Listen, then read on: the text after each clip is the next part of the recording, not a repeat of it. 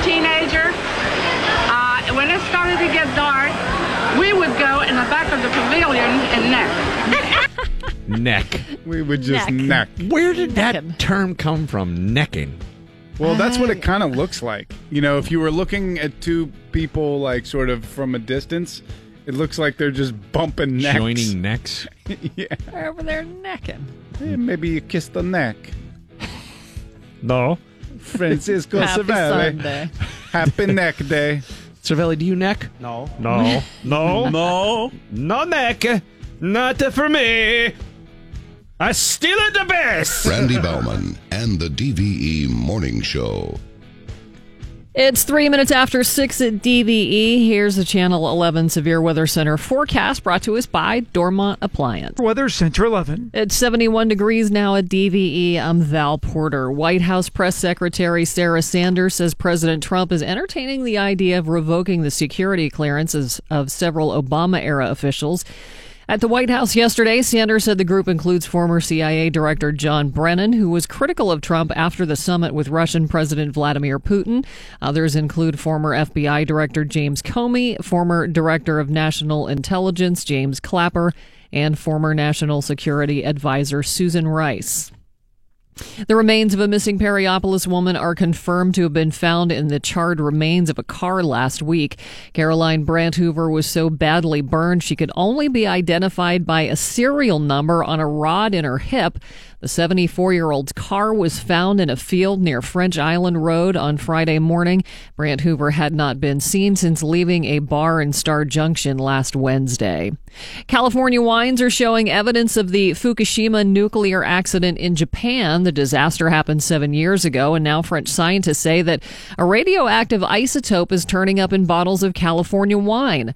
Live Science reports the man-made isotope is called cesium-137, but they also say it's not really a big worry.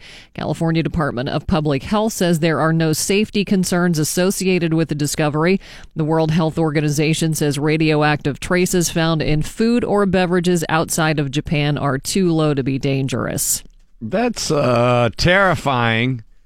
If it's in the grapes in California, imagine what it did to the fish. Yeah. Well, you're also eating lots of microplastics when you eat fish, too, so.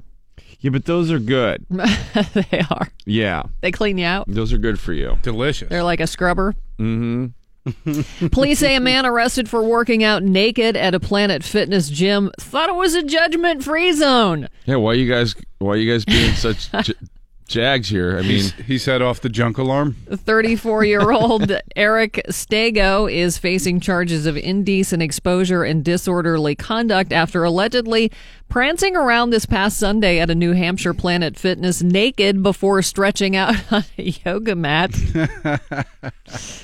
As he was being led away in handcuffs, he allegedly brought up the gym change judgment-free zone advertising slogan. False advertising.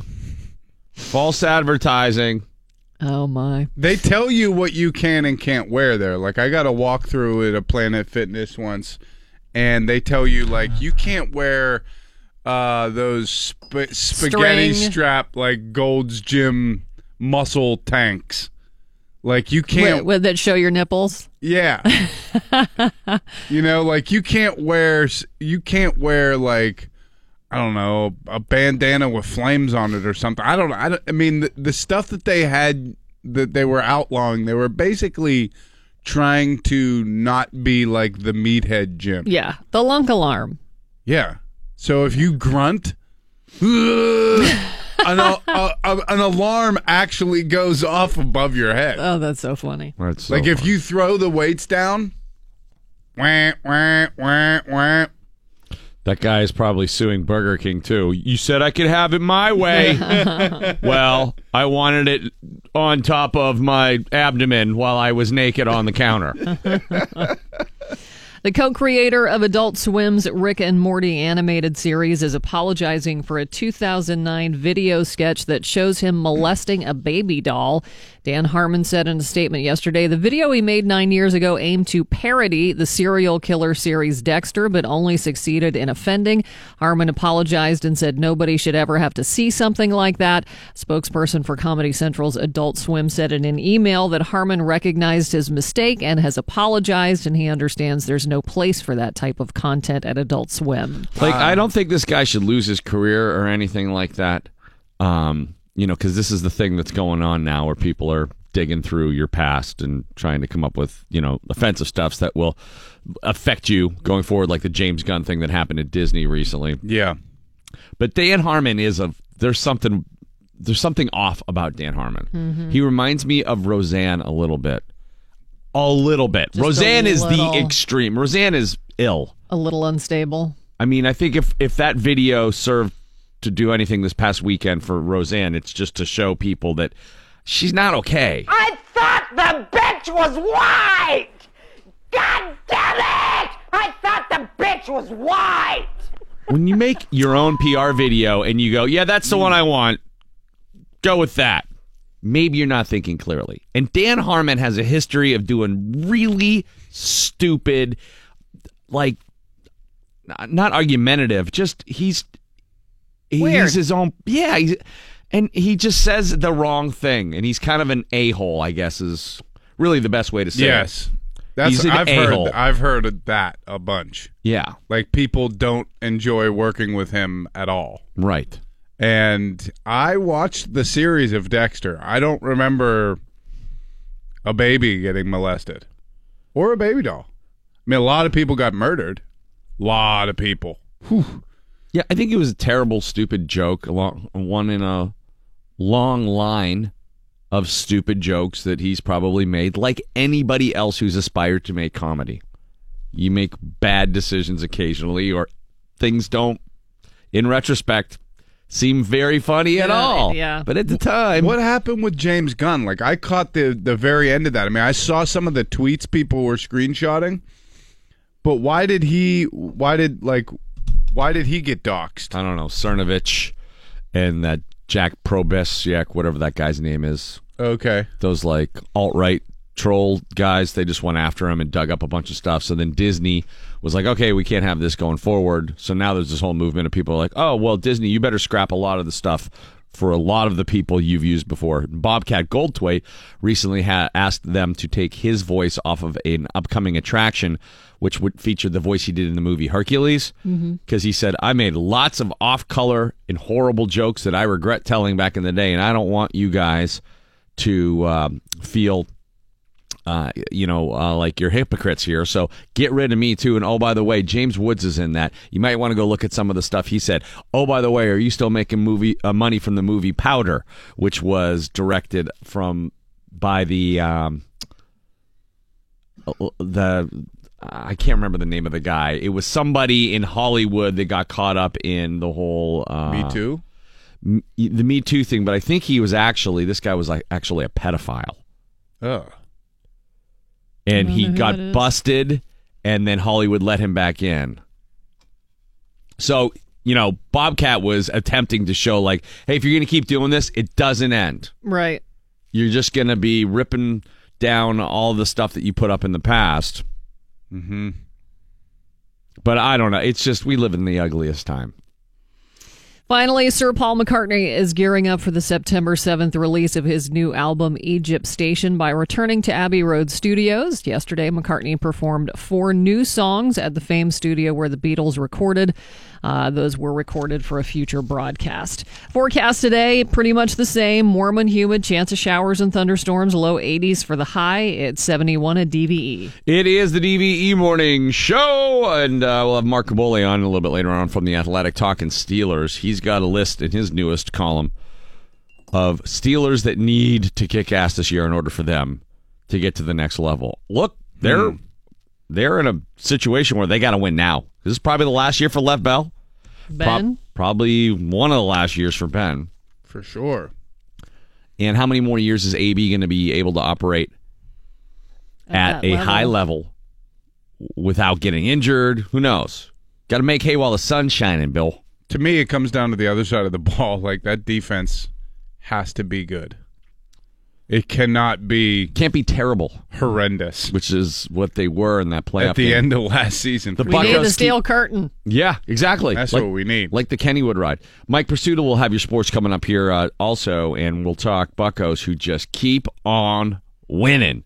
Kansas gets us going. DVE. Craig Shoemaker can do so many different voices, and I saw something in the news the other day that just made me laugh because I thought about you. I don't know why this made news, but Patrick Stewart had his first piece of pizza, and they put it like that was the news How item. was that a you know news the guy item? from Star Was it Captain news Picard. He had his first piece of pizza, and they Did he die? No, there was a picture of him eating pizza. Must have been at like Joe's on Bleecker or something, and They're it was. desperate for news that day. I couldn't believe it was news. Apparently, Kim Kardashian didn't have a sex video that day or something. I started howling just thinking of you, and I knew you were Wow. coming in. Oh, yeah, Patrick, he and I go way back. Yeah. Well, I don't know if you guys know the story, but we did a movie together. You know, he's the guy from, you know who he is, right? Yeah. Star Trek, Captain Picard. Not only right? that, he was the X-Men. He was the guy in the X-Men, that's wheelchair. right, yeah. Yeah, so he's a pretty big guy, and he's a regal Shakespearean actor. Right. And they put us as best friends in a movie, and I am playing the Chuckle Hut, you know, with the Shakespearean guy, and I'm playing a shopping center in Homestead this weekend, right? you know that Patrick Stewart doesn't have that on his resume. I played a shopping center across from Rock Bottom. You know, I was doing King Lear next to an old smokestack. Engage! No, he's not doing that. He's not doing that, right? So they put us with each other. I don't know where they came up with this mix, but they said, you're going to be his best friend in this movie.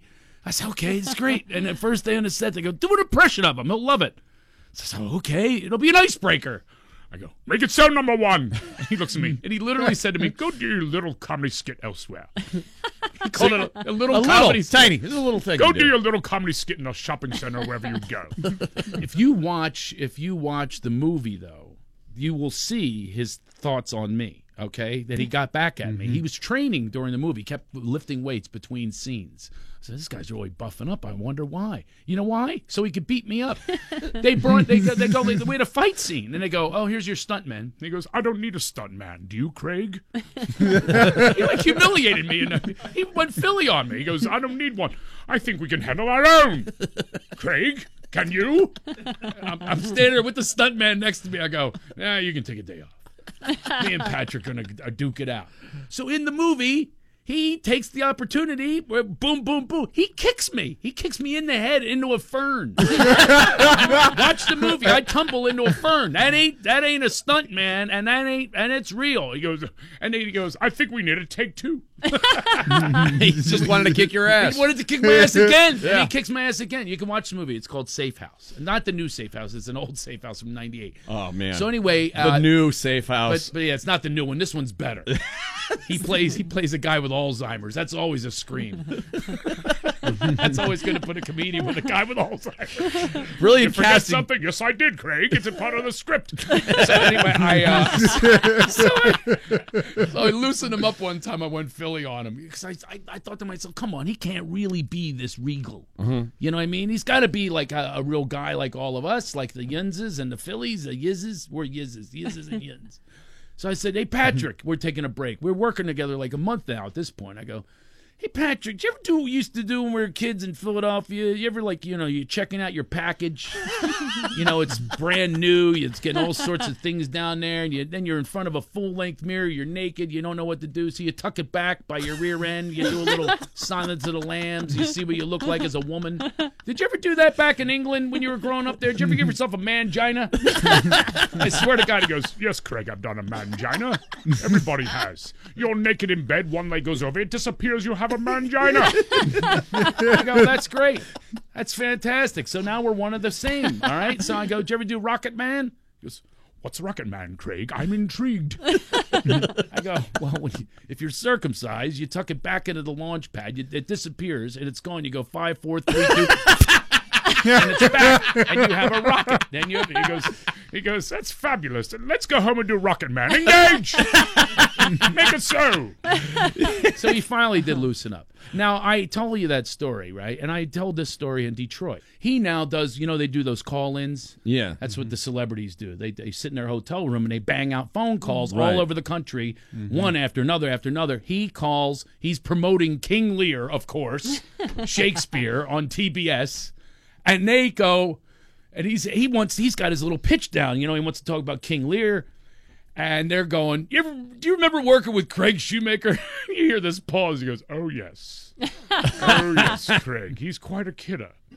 And they go, did you ever have a story? And they played it for him. And he kept trying to come back. And he go, did you ever do a man giant? He goes, so playing King Lear was a lifelong dream. I couldn't wait to play King Lear. And it's on TBS this weekend.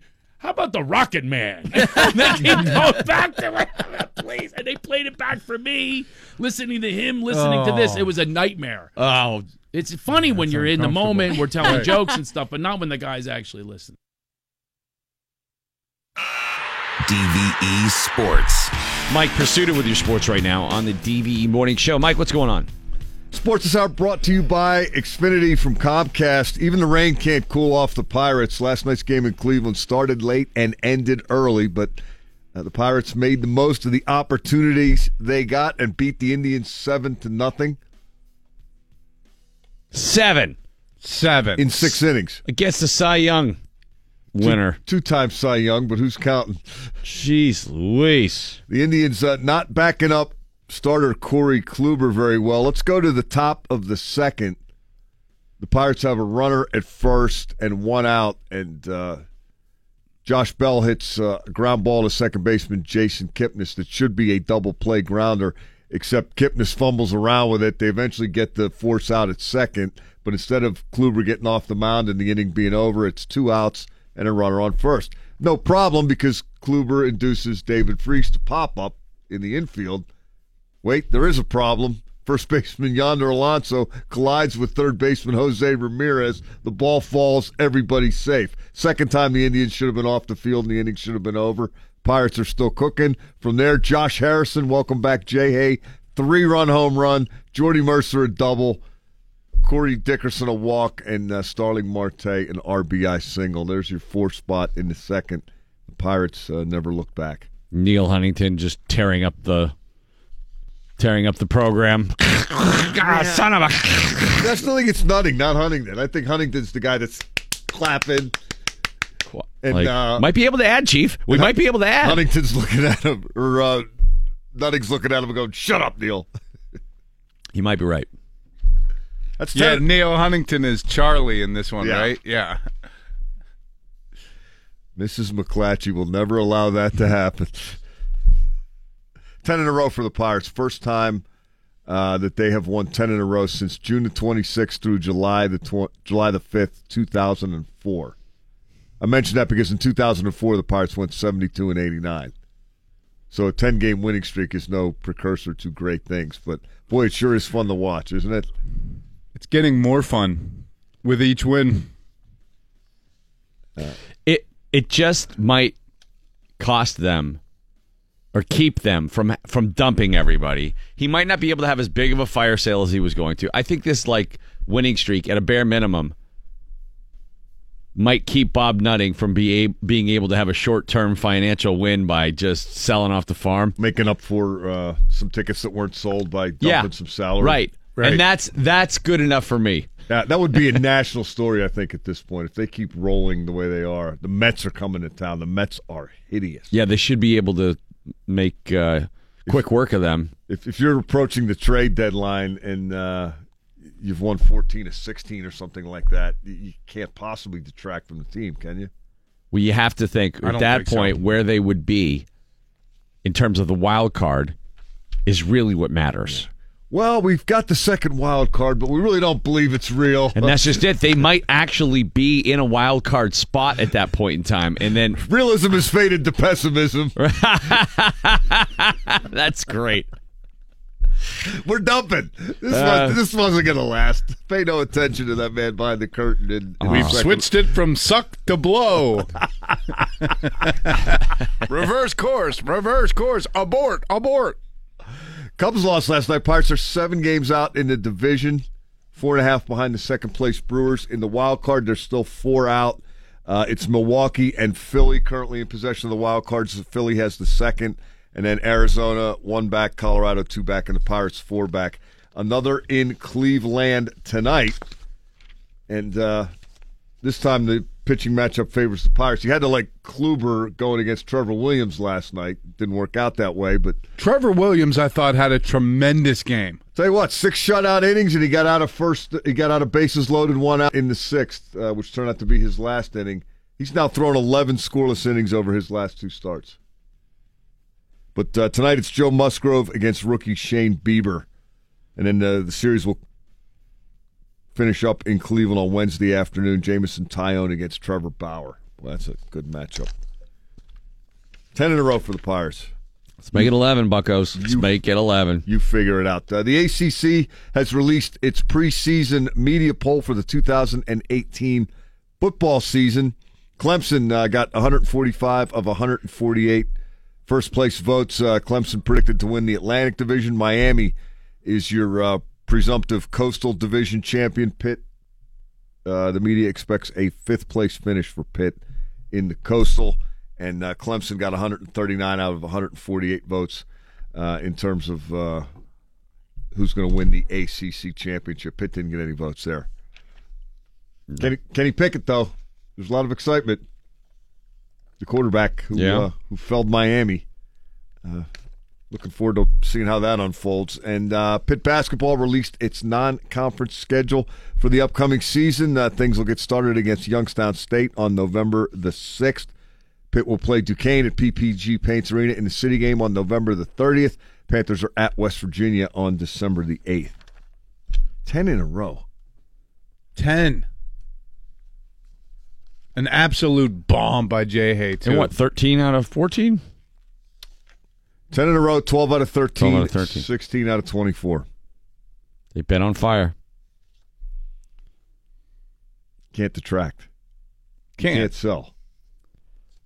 Oh, you'd think they shouldn't or they couldn't, but it's Bob Nutting. Well, that would take some stones, wouldn't it, at this point? That guy doesn't care. He's got really big stones. I did find it interesting. They were really pushing hard on the broadcast last night. The Pirates have waived fees for a couple of days on tickets bought.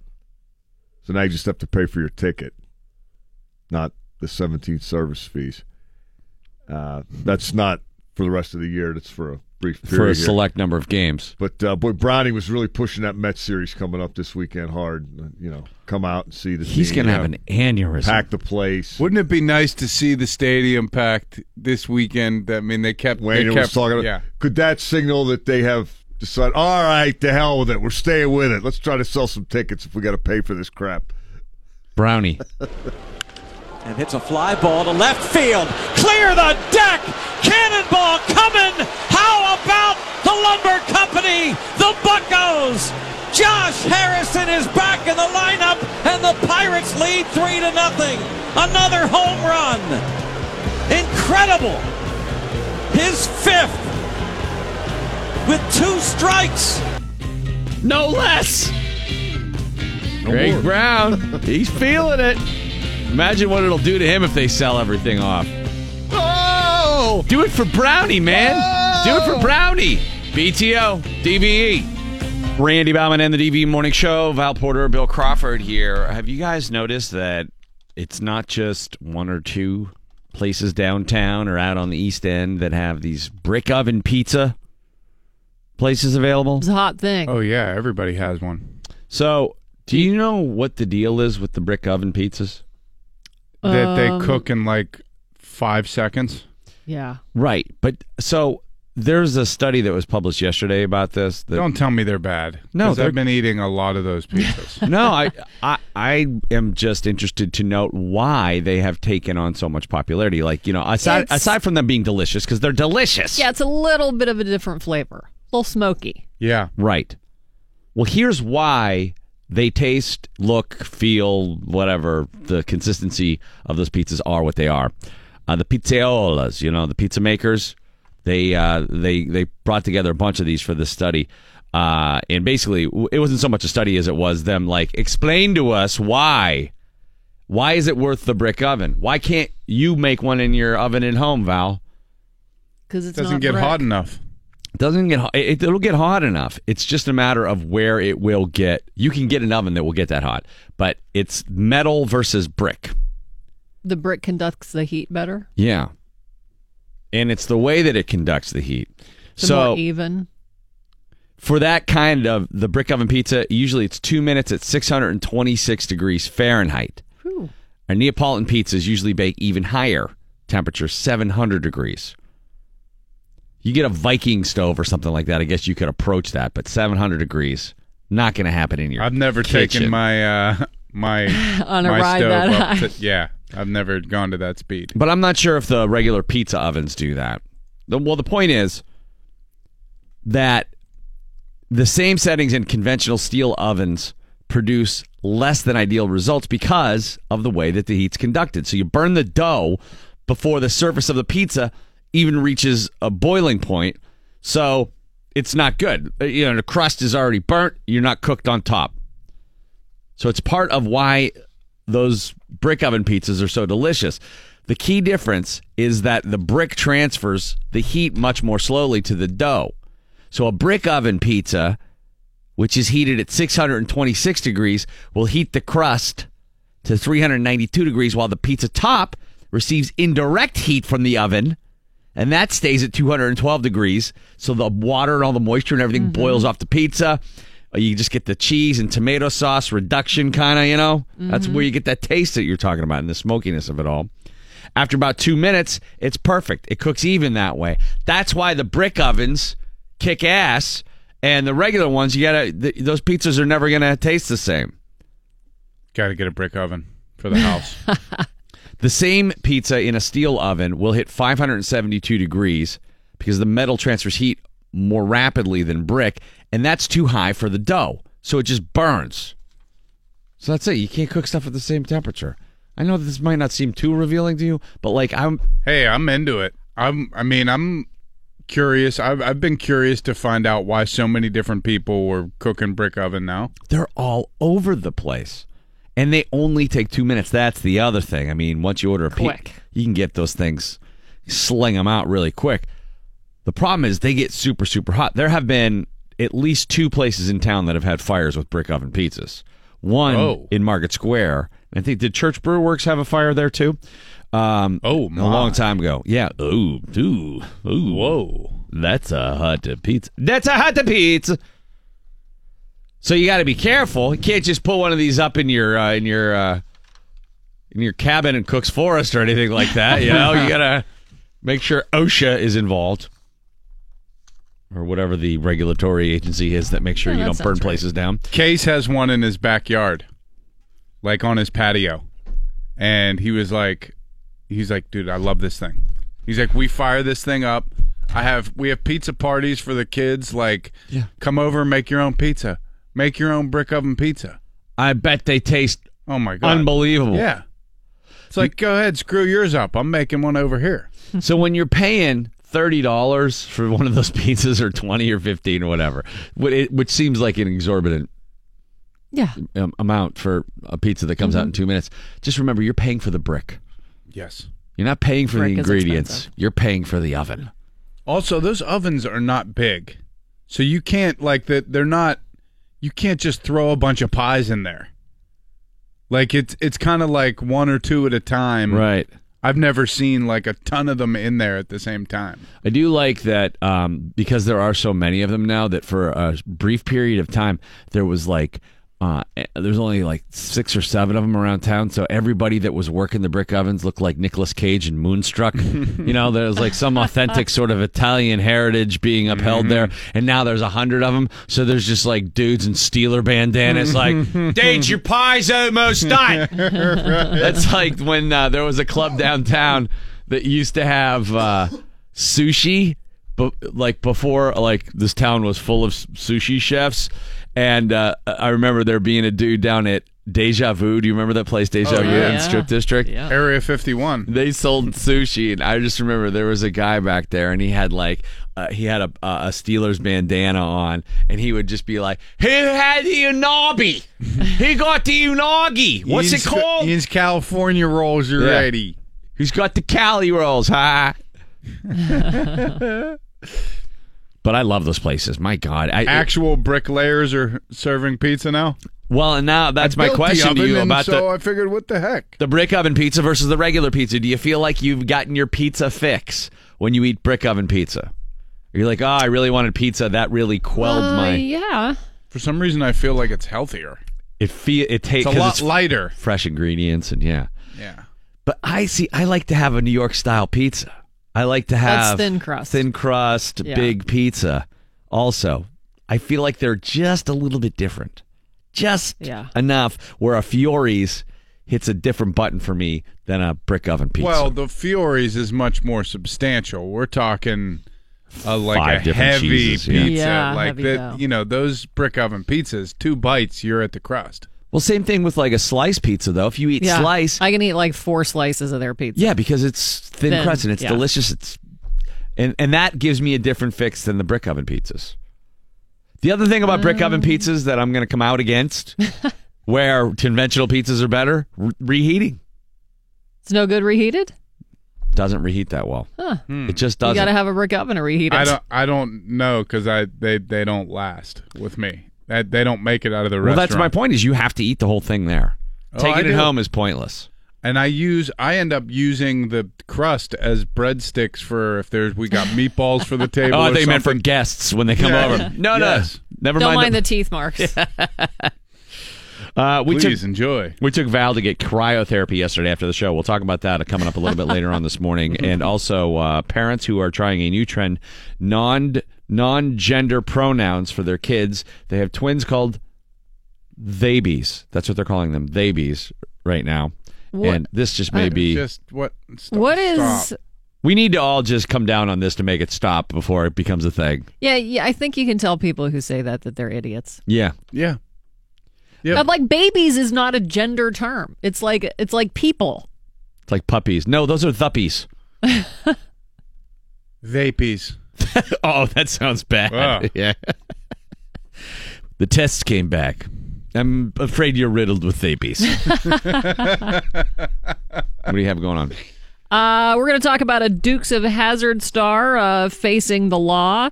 And we'll also talk a little bit about a guy who made his very own Iron Man suit. And you can have one if you want. Perfect. Mark Caboli from The Athletic talking Steelers 7:15. Your weather, Center 11. It's 72 degrees now at DVE. I'm Val Porter. U.S. officials think Russian hackers breached utility company networks. The Wall Street Journal Wrong. reports that Russian state-sponsored hackers known as Dragonfly or Energetic Bear accessed the control rooms of U.S. electric utilities. The hacking effort used spear phishing emails to steal passwords from workers at utility suppliers. We are doomed. This is pretty scary. I know, man. This is crazy. They're our friends. Putin would not do this to us, so don't worry. How can they access this remotely? That's the thing I don't understand. I Everything's guess on a because computer everything is network. on networks, and they can just hack into those. Yeah. Which is why I don't understand why we don't have paper ballots and they have any voting machines that are accessible remotely, which the majority of them now are. Why? I mean, you could have watched War Games in 1984 and known that this was a bad idea. But if they control our grid... we're in deep trouble. The power grid, we're done. We're shut down. Screwed at the say goodbye to your bank account if they want to. I forget what documentary I was watching, but it was sort of ringing the alarm as documentaries like to do about, how vulnerable our power grid is. Somebody could really wreak havoc. Forget flying a plane into a building as a terrorist threat. The country would shut down. What would people do after a couple days? It would be like the purge. Yeah. Well, I've been at purge practice for the last couple of weeks. Me and a bunch of guys, we get together, just do our purge moves. Where do you just go? It's into part of like the PSL. We play kickball and then we do purge. Okay. Thought it was like the Giant Eagle in Southside. that feels like just Purge. to practice. Oh my God, what happened in here? I love that. You talk to anybody who lives in the South Side and ask about that giant eagle down there, and they're always like, "Ooh, you got to be in the right state of mind to get in there." Seattle, well, the one I go Washington. to is like a small one, so I go to the small one out here, and that one sometimes you have to you got to be on your Oh yeah, P's and Q's, as my grandma used to parking say. is tight. But The that store one, is tight. Parking the is South tight. Side You got to, is- yeah. There's not a lot of room for error. You can really crash carts quickly.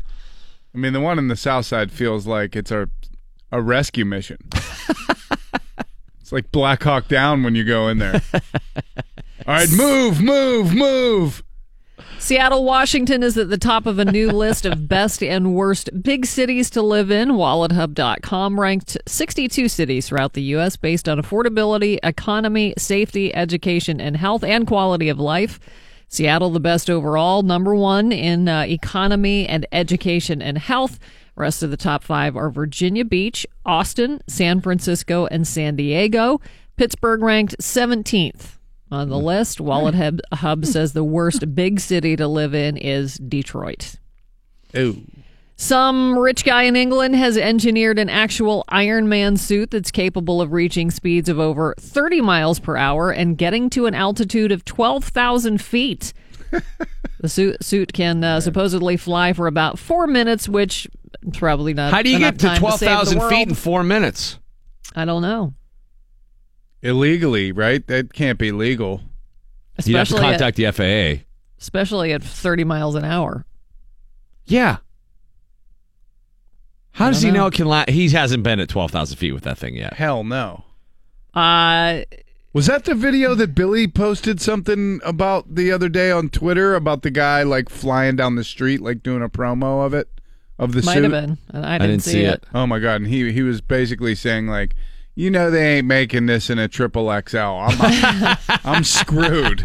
The Billy Gardell Iron Man suit. If you great. want one of these, it's going to set you back $600,000. Oh, that's it. So you have to be Tony Stark rich to buy it. A former Dukes of Hazzard star learning his sentence for inappropriately touching 2 cast members of a musical that he starred in.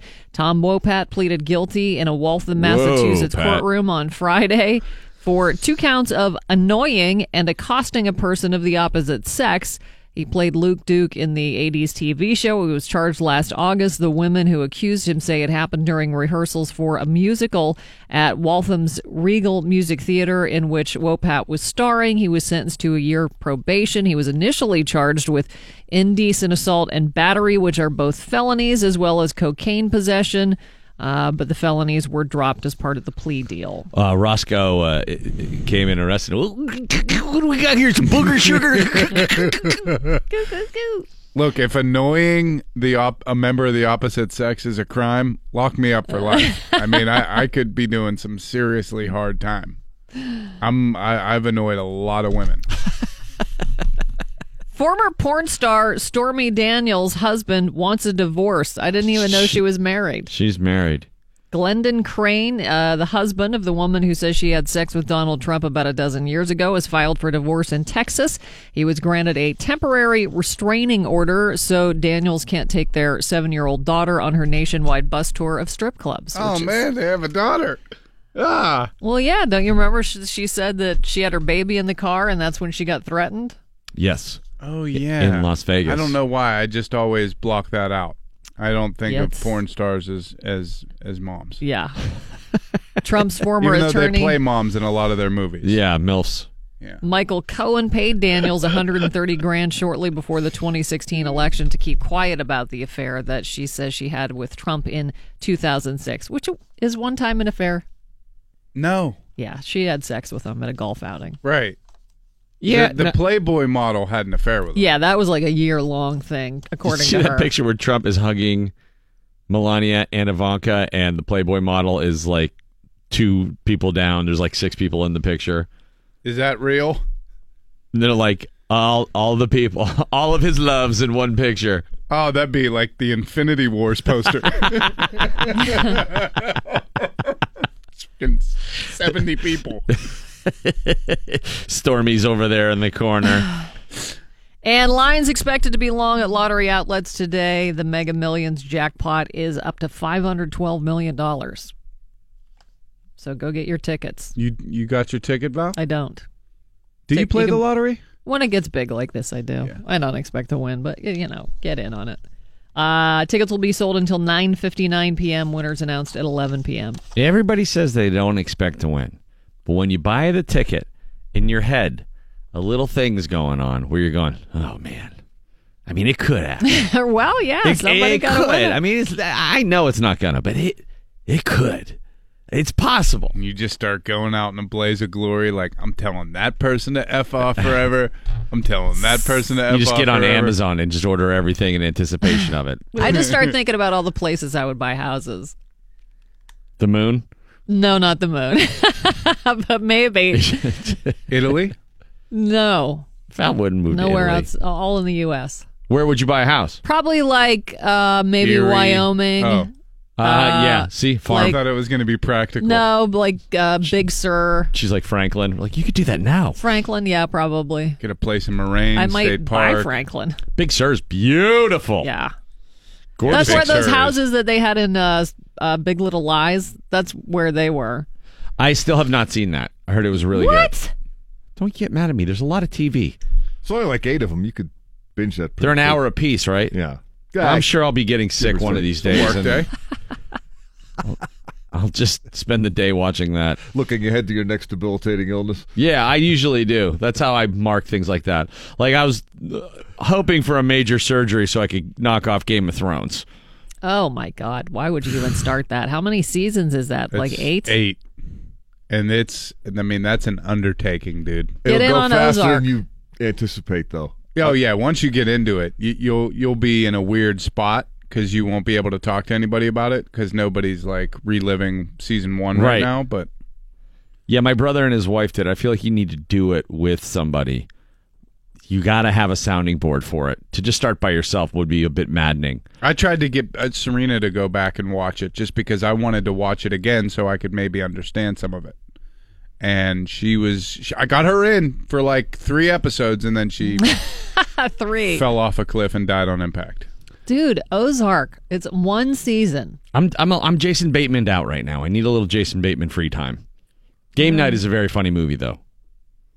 He's in that. Okay. It is a good movie. Yeah. It's good if you're looking for something to just stupid and lots of laughs. Game Night. Him and Rachel McAdams, or Yes. who else is in it? Okay. Yeah, you would know a lot of people in the movie. It's very funny. Warm and humid showers and thunderstorms, possible low 80s for the high today. It's 73 at DVE. We're a week away from our Steelers training camp experience. The Be Like Mike contest and our live from Steelers training camp. This year we're doing 2 broadcasts. We're going to go out on Wednesday after the show. We'll be there for the afternoon practice, do Mike's show Wednesday night at Sharky's. Is it the Mike Pursuta show? No, those are called Live from Latrobe. It's, Live from Latrobe. Bob Labriola is also a co-host of that show. Nice. Wonderful. And then we're going to broadcast live from St. Vincent College Thursday morning, and then tape interviews on Thursday afternoon and run that on Friday. So you get a lot of Steelers next week. And in anticipation of that, Mark Caboli from The Athletic joining us right now. Mark, good morning. How are you? Pretty good. How you guys doing? Doing all right, man. You had a great column yesterday that got me pretty excited for Steelers season, and it's the top 10 most important players for the Steelers to make a Super Bowl run. And at number 10, you had Vince Williams, and I don't think anybody would disagree with you here. If this guy can be what we need him to be, I'm skeptical as to whether or not he'll be able to. He's a lot of talk. I wish his on-field performance resembled the amount of bravado he shows off the field, but you kind of illuminate us as to the reasons why he needs to be big in 2018. Yeah, I think he had a little bit of a bad rap last year. I mean, this was his first year as a starter. He had 7 sacks, which was second on the team. He had, I think, in the 80s in the tackles, which was second on the team. And, he had a pretty big thing to overcome there at the late of the year from being a guy who was following Ryan Shazier to the guy who was basically called on to replace him. So I don't really understand why there's so much question surrounding him. Can he be better? Yeah, of course he can be better. This is a contract year for him, which is always a good sign if you're a Steeler fan, because players tend to play a little bit better when they know they're going to get paid next year, or Corey could get paid next year. But yeah, the problem there is if Vince Williams somehow fails, there's not much in the way of experience behind him. Okay, John Bostic, they signed him. You don't know what he can do. There's a reason why the Colts got rid of him. Matakevich looks like he could be a guy that can play on first or second down. He's a guy who'll knock your head off, but he's a little bit small and can't cover very well. So that's a very important position, and just like last year, it's very thin. You have an injury, you have somebody who doesn't live up to their expectations, and all of a sudden you're worse off than you were last year. Yeah, if they have one more linebacker injury, they're going to have to go sign another safety, right? That's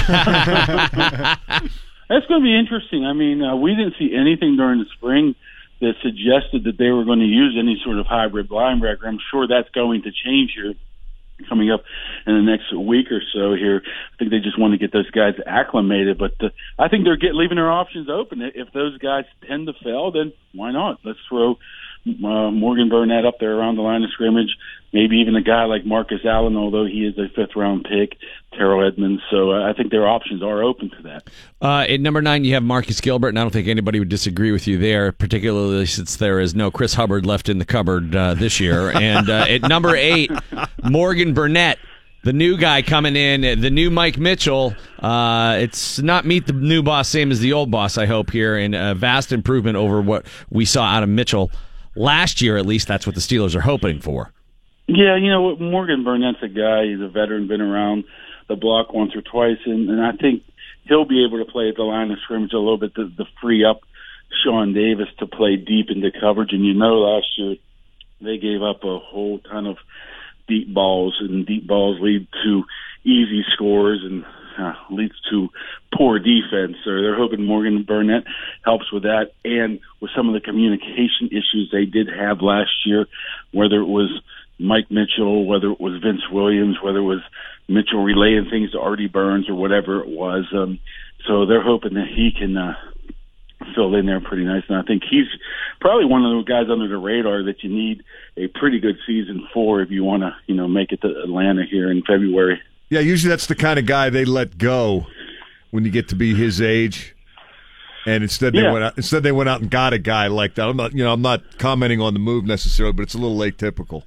I think it's they covered their rear end, so to speak. They got a guy who's a veteran who can come in right now and play and not miss a beat.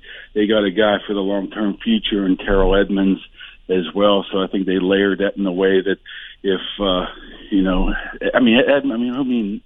Burnett, I think they only signed to a 3-year deal, probably like $4.5 million. So it's not like they wasted a ton of money on him, but they needed somebody immediately. So I like that. I like when you feel a need with a veteran free agency, doesn't break the bank, but you have that backup plan in the long term, and a rookie like Edmonds.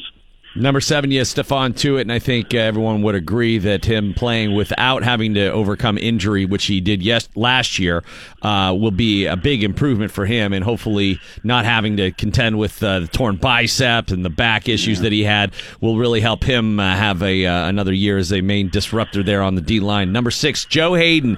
He kind of reminds me, there's like a Matt Cullen effect here. Like, does he still have...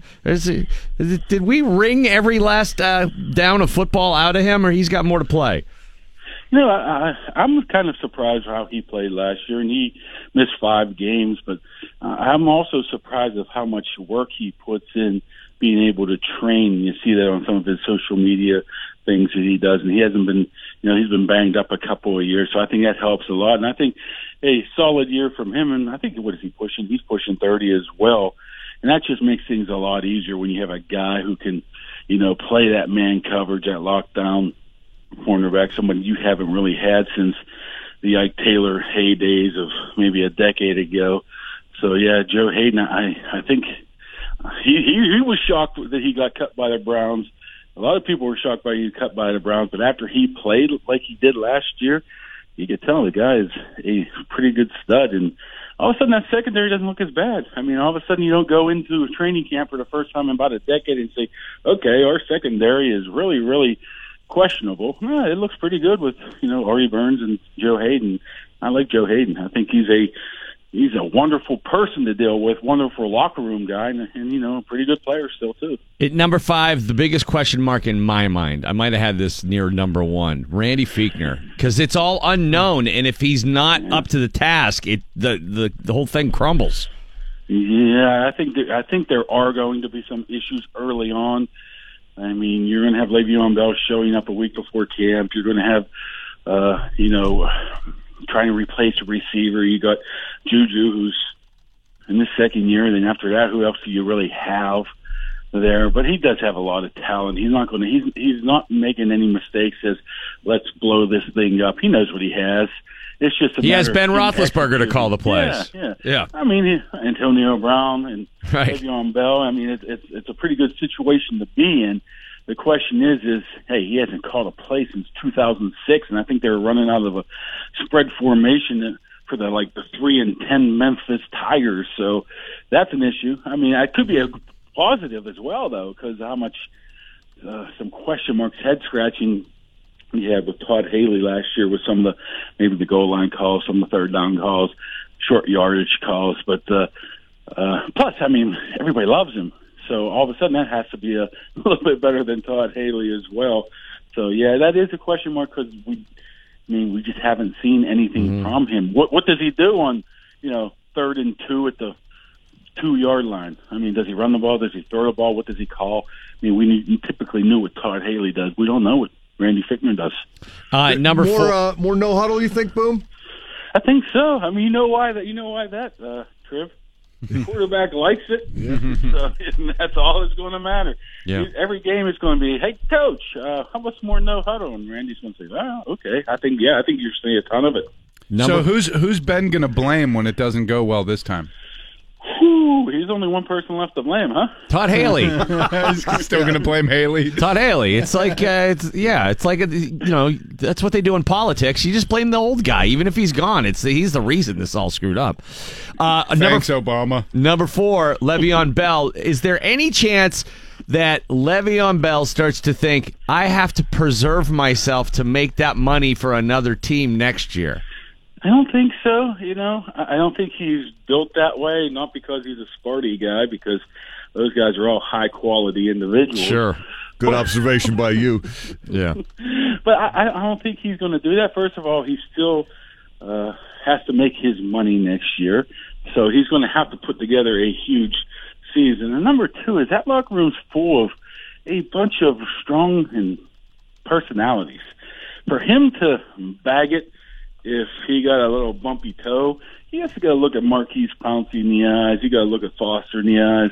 He got to look at guys like that. And I don't think he's wired like that. So I think that's one of the last things you have to worry about, him preserving himself. I mean, those guys are just not wired that way. They want to win, want to have their big yards. They want to be the number 1 on the NFL top 100 list. So I mean, it's interesting. I mean, if you're 4-10 in December, to all of a sudden a pinky injury keep you out of the game, I don't think you have to worry about that with him. I think he'll give it your all whenever he gets there. Mark Kaboly from The Athletic, and find out who his top 3 are. Log on to The Athletic. We linked the column on DVE.com. If you haven't got a subscription yet, I recommend it. I really dig The Athletic. I've been really liking everything they offer and the layout. It's really easy to use and the great content, too. So continued success to you, and thanks for helping us get psyched for the start of Steelers camp. All right, we'll see you guys up there Wednesday. All right, man. We'll see you. Mark Kaboly from The Athletic. Well, it'll be no surprise who the top 3 are, but, we'll leave something to... Yeah, my question with Bell, I don't think he would jake it necessarily. Now, Mark's point, if they're playing out the string at the end, then he's done. Right. But I got something in the back of my mind that says you're not supposed to be able to blow off the entire spring, the entirety of training camp, and then come in and be an all-pro. Yeah. And is it a reach to think that they maybe got a little lucky with that last year, and you can't necessarily count on that happening again? You might be right. You might be right. All right, we're going to take a quick break. Mike Pursuta coming back. Buccos continue to roll, and Nutting is getting closer and closer to having to realize that he might be dismantling a wild card team. Cha-Cha's going to have to start eating real dog food. Pittsburgh.com. DVE Sports. Mike Pursuta with your sports right now on the DVE Morning Show. Mike, the Buccos refuse to lose. Sports is brought to you by Citizens Bank. Greg Brown was calling them the lumber company last night, and with good reason. Knocking the ball all over the yard again in what became a 7-0 6-inning rain-shortened victory over the Cleveland Indians. But don't discount the effort of Trevor Williams, last night's starting pitcher. Let's rewind to July the 6th. Trevor Williams got a start against the Phillies at home. He gave up 5 runs in 2 1/3 innings. That went on to be a 17-5 loss. That was the second time in 4 games the Pirates had given up 17 runs. Williams looked awful. At that point, he fell to 1-5 in his last 9 starts, and the Pirates fell to 2-7 in his last 9 starts. Since then, he threw 5 shutout innings against Washington in a 2-0 victory before the All-Star break, and last night his first chance after the All-Star break. 6 shutout innings, 4 hits, 2 walks and a strikeout. He finished his night by getting out of a bases-loaded 1-out jam to keep the Tribe scoreless. He threw 54 of his 84 pitches for strikes, and that's a guy who had a good second half last year, and he had a good start to the year this year. Then he really started to scuffle. But what if he finds his legs the way the offense has found its legs? And they've got some legs, Mike. Yeah. A lot of legs. And all legs. Maybe some sustainable components to what has now become a 10-game winning streak. I'm really having a fun time rooting against the ownership. It's added a whole different level for me. That's almost what it is at this point, isn't it? Yeah. Yes. And it has been for the last couple of weeks, and will be at least leading up to the trade deadline, right? Yeah, uh-huh. What if they get to the trade line and they keep it intact, add a guy, and they're right there? Then do people start showing up? I know at times this year, the Pirates have shown themselves not to be great at playing baseball, but I've always maintained that this team is incredibly likable. Like, just they have a whole cast of characters that are, I think, just good dudes. Here's how you know it's Fun to about watch. the owner. People are watching the games. Television ratings are big. They're not paying attention to the Pirates. They're not spending money on the Pirates because they're frustrated with this is a the direction of the specific team. Yeah, specific choice that Pirate fans are making. I'm not going to the games, but I'm watching. I'm following. Right.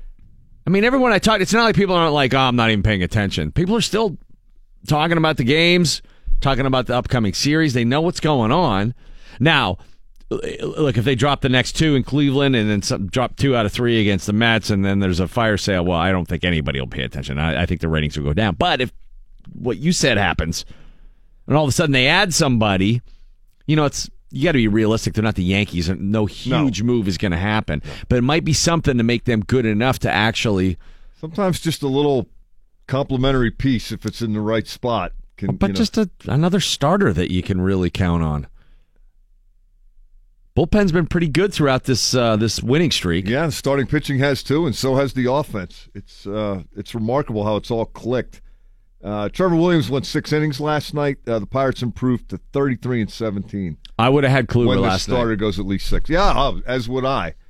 And that's because they were Buccos were primed to give up a loss and to slow down a little bit, come back down to earth against a Cy Young. Indians have been shut out the game before. You figure that good of an offense isn't going to stay quiet for very long. Now all of a sudden, look at the dynamic of the series. You have Joe Musgrove, his numbers 3 and 4, 4.08.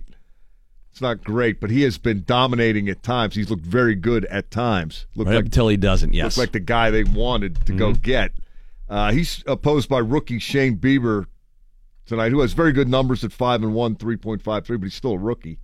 And then Jameson Taillon against Trevor Bauer in the series finale. Boy, can they get one of the next 2 in Cleveland and then come home and really fatten up on the Mets, who are wretched. Wretched. They are sideshow / train wreck.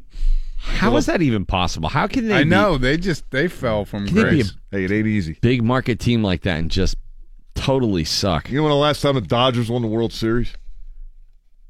1988. Wow. Yeah, there's a big difference between not winning the World Series and being an absolute bleep show. There is, but all the money that they spend and all the resources and all the stars they always have, and they can't go all the way. I mean, it's hard to do. That's why you have a parade when somebody does it. Yeah, but the Mets are like a restaurant that can't get rid of the rat problem. It's like, well, you don't want to go. You know what you do when that happens? You start serving ratatouille. There you go. Well, that's what they're serving up for. Try the rat soup. Rats. I got rats for sale. Pirates are 7 games behind the Cubs in the NL Central. They're 3rd in the division, and they are 4 behind Philly for the 2nd wild card. Pitt is predicted to finish 5th in the ACC's Coastal Division. That by ACC Media. Clemson expected to win the Atlantic Division and the league championship. And the Pitt basketball non-conference schedule has been released. You might want to mark your calendars for November the 30th. That's the city game against Duquesne at PPG Paints Arena. And on December 8th at West Virginia. Glad to see him play in West Virginia. Hey, we're going to be going to Steelers training camp next week. You could be there with us. Be like Mike, the contest. Mike, we're offering people a chance to be like for 2 days, basically. Get any takers? Have you heard how many have signed takers. up for this? No, I've not. Oh, dude, it's insane. It's one of the biggest contests we've ever had. I got to say that promo and our man Brian Price, who's the best at that on the planet. That he really is. The little echo of Thunder Road while he's explaining what goes on. I didn't catch that. Yeah, I got a little tear. 2 sideline passes for the Steelers afternoon practice Wednesday, August 1st. We'll be there with you. $100 gift card for the Steelers Pro Shop. We'll spend that with you. $50 gift certificate for Sharkies. You'll be in the audience for Mike Pursuita's training camp show live from Latrobe Wednesday night. You get a one-night hotel stay. And your hotel room will be made up to look like Mike's dorm room. Mike, what have we missed here? We have the uniform for it. We're going to supply them with cargo shorts, a Steelers golf shirt, a Michigan State baseball hat. In case of windy or inclement weather, a USA hockey jersey you might want to use to drape. Something from Robert Morris. There's a Springsteen poster, a coffee cup to be used as a tobacco spittoon, and an American flag in the dorm room. Did we miss anything else? That's about it. I wouldn't wear the Steelers golf shirt, but I understand fans would want that. Right. So I just want to make that. No, I understand. You distinction. Be great if we had a WDVE golf shirt, wouldn't it? Be great if I had a WDVE golf shirt. A DV T-shirt would be nice. Oh yeah. A bumper sticker. Well, let's not get greedy, guys. Is the coffee cup styrofoam or is it a mug? It's a mug. I do use the mug here. It's going to be pre-spit. It'll already have stains in it. Aged. So that's at camp. Everything's styrofoam because they have a communal coffee area. But that works. They use styrofoam? Yeah. Wow. They haven't updated to paper products? No, something more recyclable? Yeah, that's good. It's old school there. I like to get a fresh one every day up there. Well, you take joy in creating using more, as many as I can. More waste. Yeah. Well, that's how you can be like Mike. You feel free to 2 litter days, right, Mike? for 2 days. While you're there, too, you sit in with the DVE morning shows. We broadcast live from Steelers training camp Thursday morning, and you get 2 tickets to the Steelers-Titans preseason game Saturday, August 25th. But you got to register by this Thursday. So you have until Thursday at 5 p.m. to register to be like Mike and enjoy Steelers training camp just like a sports writer would. Latrobe. How many seasons is this for you? This will be 32 since 1987. You'll only have 31 more to go to catch up with them. Be like Mike, DVE. It's Randy Baumann and the DVE Morning Show. Val Porter, we've been trying to get her. Bill Crawford and I have been trying to get Val to try cryotherapy because Bill and I both we go to cryotherapy. We're true believers. I am a believer. I think if you can get yourself there twice a week, you see like big benefits. And basically, it's 3 minutes. 3 hours. I wish it was 3 hours. 3 minutes. I don't think anybody could last 3 hours in there. I think stuff would start falling off. Yeah. But it's 3 minutes. You are in the cryotherapy chamber. So yesterday, we went down to Cloud Cryotherapy in the Strip District. And Val, you did your first cryotherapy session. I did. Proud of her. Yeah. I had the over-under at 45 seconds. 45 seconds. Dude, you're wearing a hoodie and it's 90 degrees in here right now. Well, let me just tell you something. I came back here to the office yesterday afterwards, and it wasn't much warmer in here than it was in that cryotherapy tube. And were you shivering? It was all day? freezing in here. Were you cold? No. Your body starts generating heat. Like that's why I've been trying to get you to go, is because cold immersion of any sort is good for your circulation, because it just forces your blood to start flowing. Right. So you go below minus 100 degrees Celsius for 2 to 4 minutes. You did just about 2 minutes yesterday. I think I could have gone too.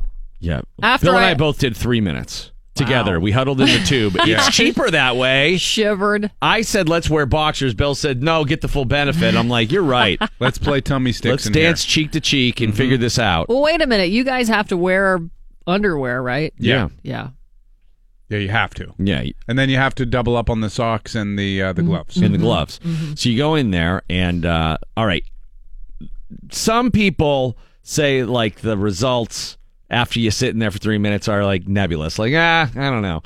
But I think... Is there a cumulative Yeah, I think you effect? have to go a couple of times to really... Okay. But the circulation issues, you really improve your circulation big time. Also, it releases a lot of endorphins that are... Your body thinks it's under attack. Yes. So it releases all these endorphins that, in effect, have an anti-inflammatory effect on your body. Yes. Which is also good. It burns 500 to 600 calories throughout the course of the day, supposedly. I thought of that yesterday afternoon when I was eating 3 cookies. I'm like, I burned all those calories in the cryo chamber. You got to bring those cookies to the cryo next time. Now, there is some dispute as to how many calories it actually burns. You know, some people say it only burns a couple hundred, and some say, no, the effect is much more profound than that. Yeah, didn't you tell me 600?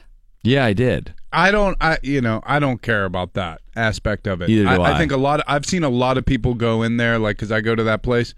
A lot of people go in there for pain management, pretty regularly. I don't know if it's covered under insurance. I'm guessing it's not. Probably not. But what I use it for is because, like what Randy was just saying, it's basically a way to hack into your fight or flight, and without really being in danger. You just make your If you don't give your body, like, this is my philosophy that I'm kind of dealing with cold immersion. If you don't give your body something to fight, it fights itself.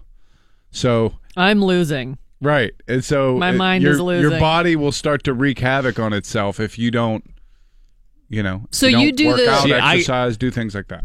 So here are the benefits of doing it. And by the way, you did very good. I was very impressed. I wasn't as I cold couldn't as I believe it. thought I would be. Because you probably jacked yourself up, like, in terms of just, like, thinking about it.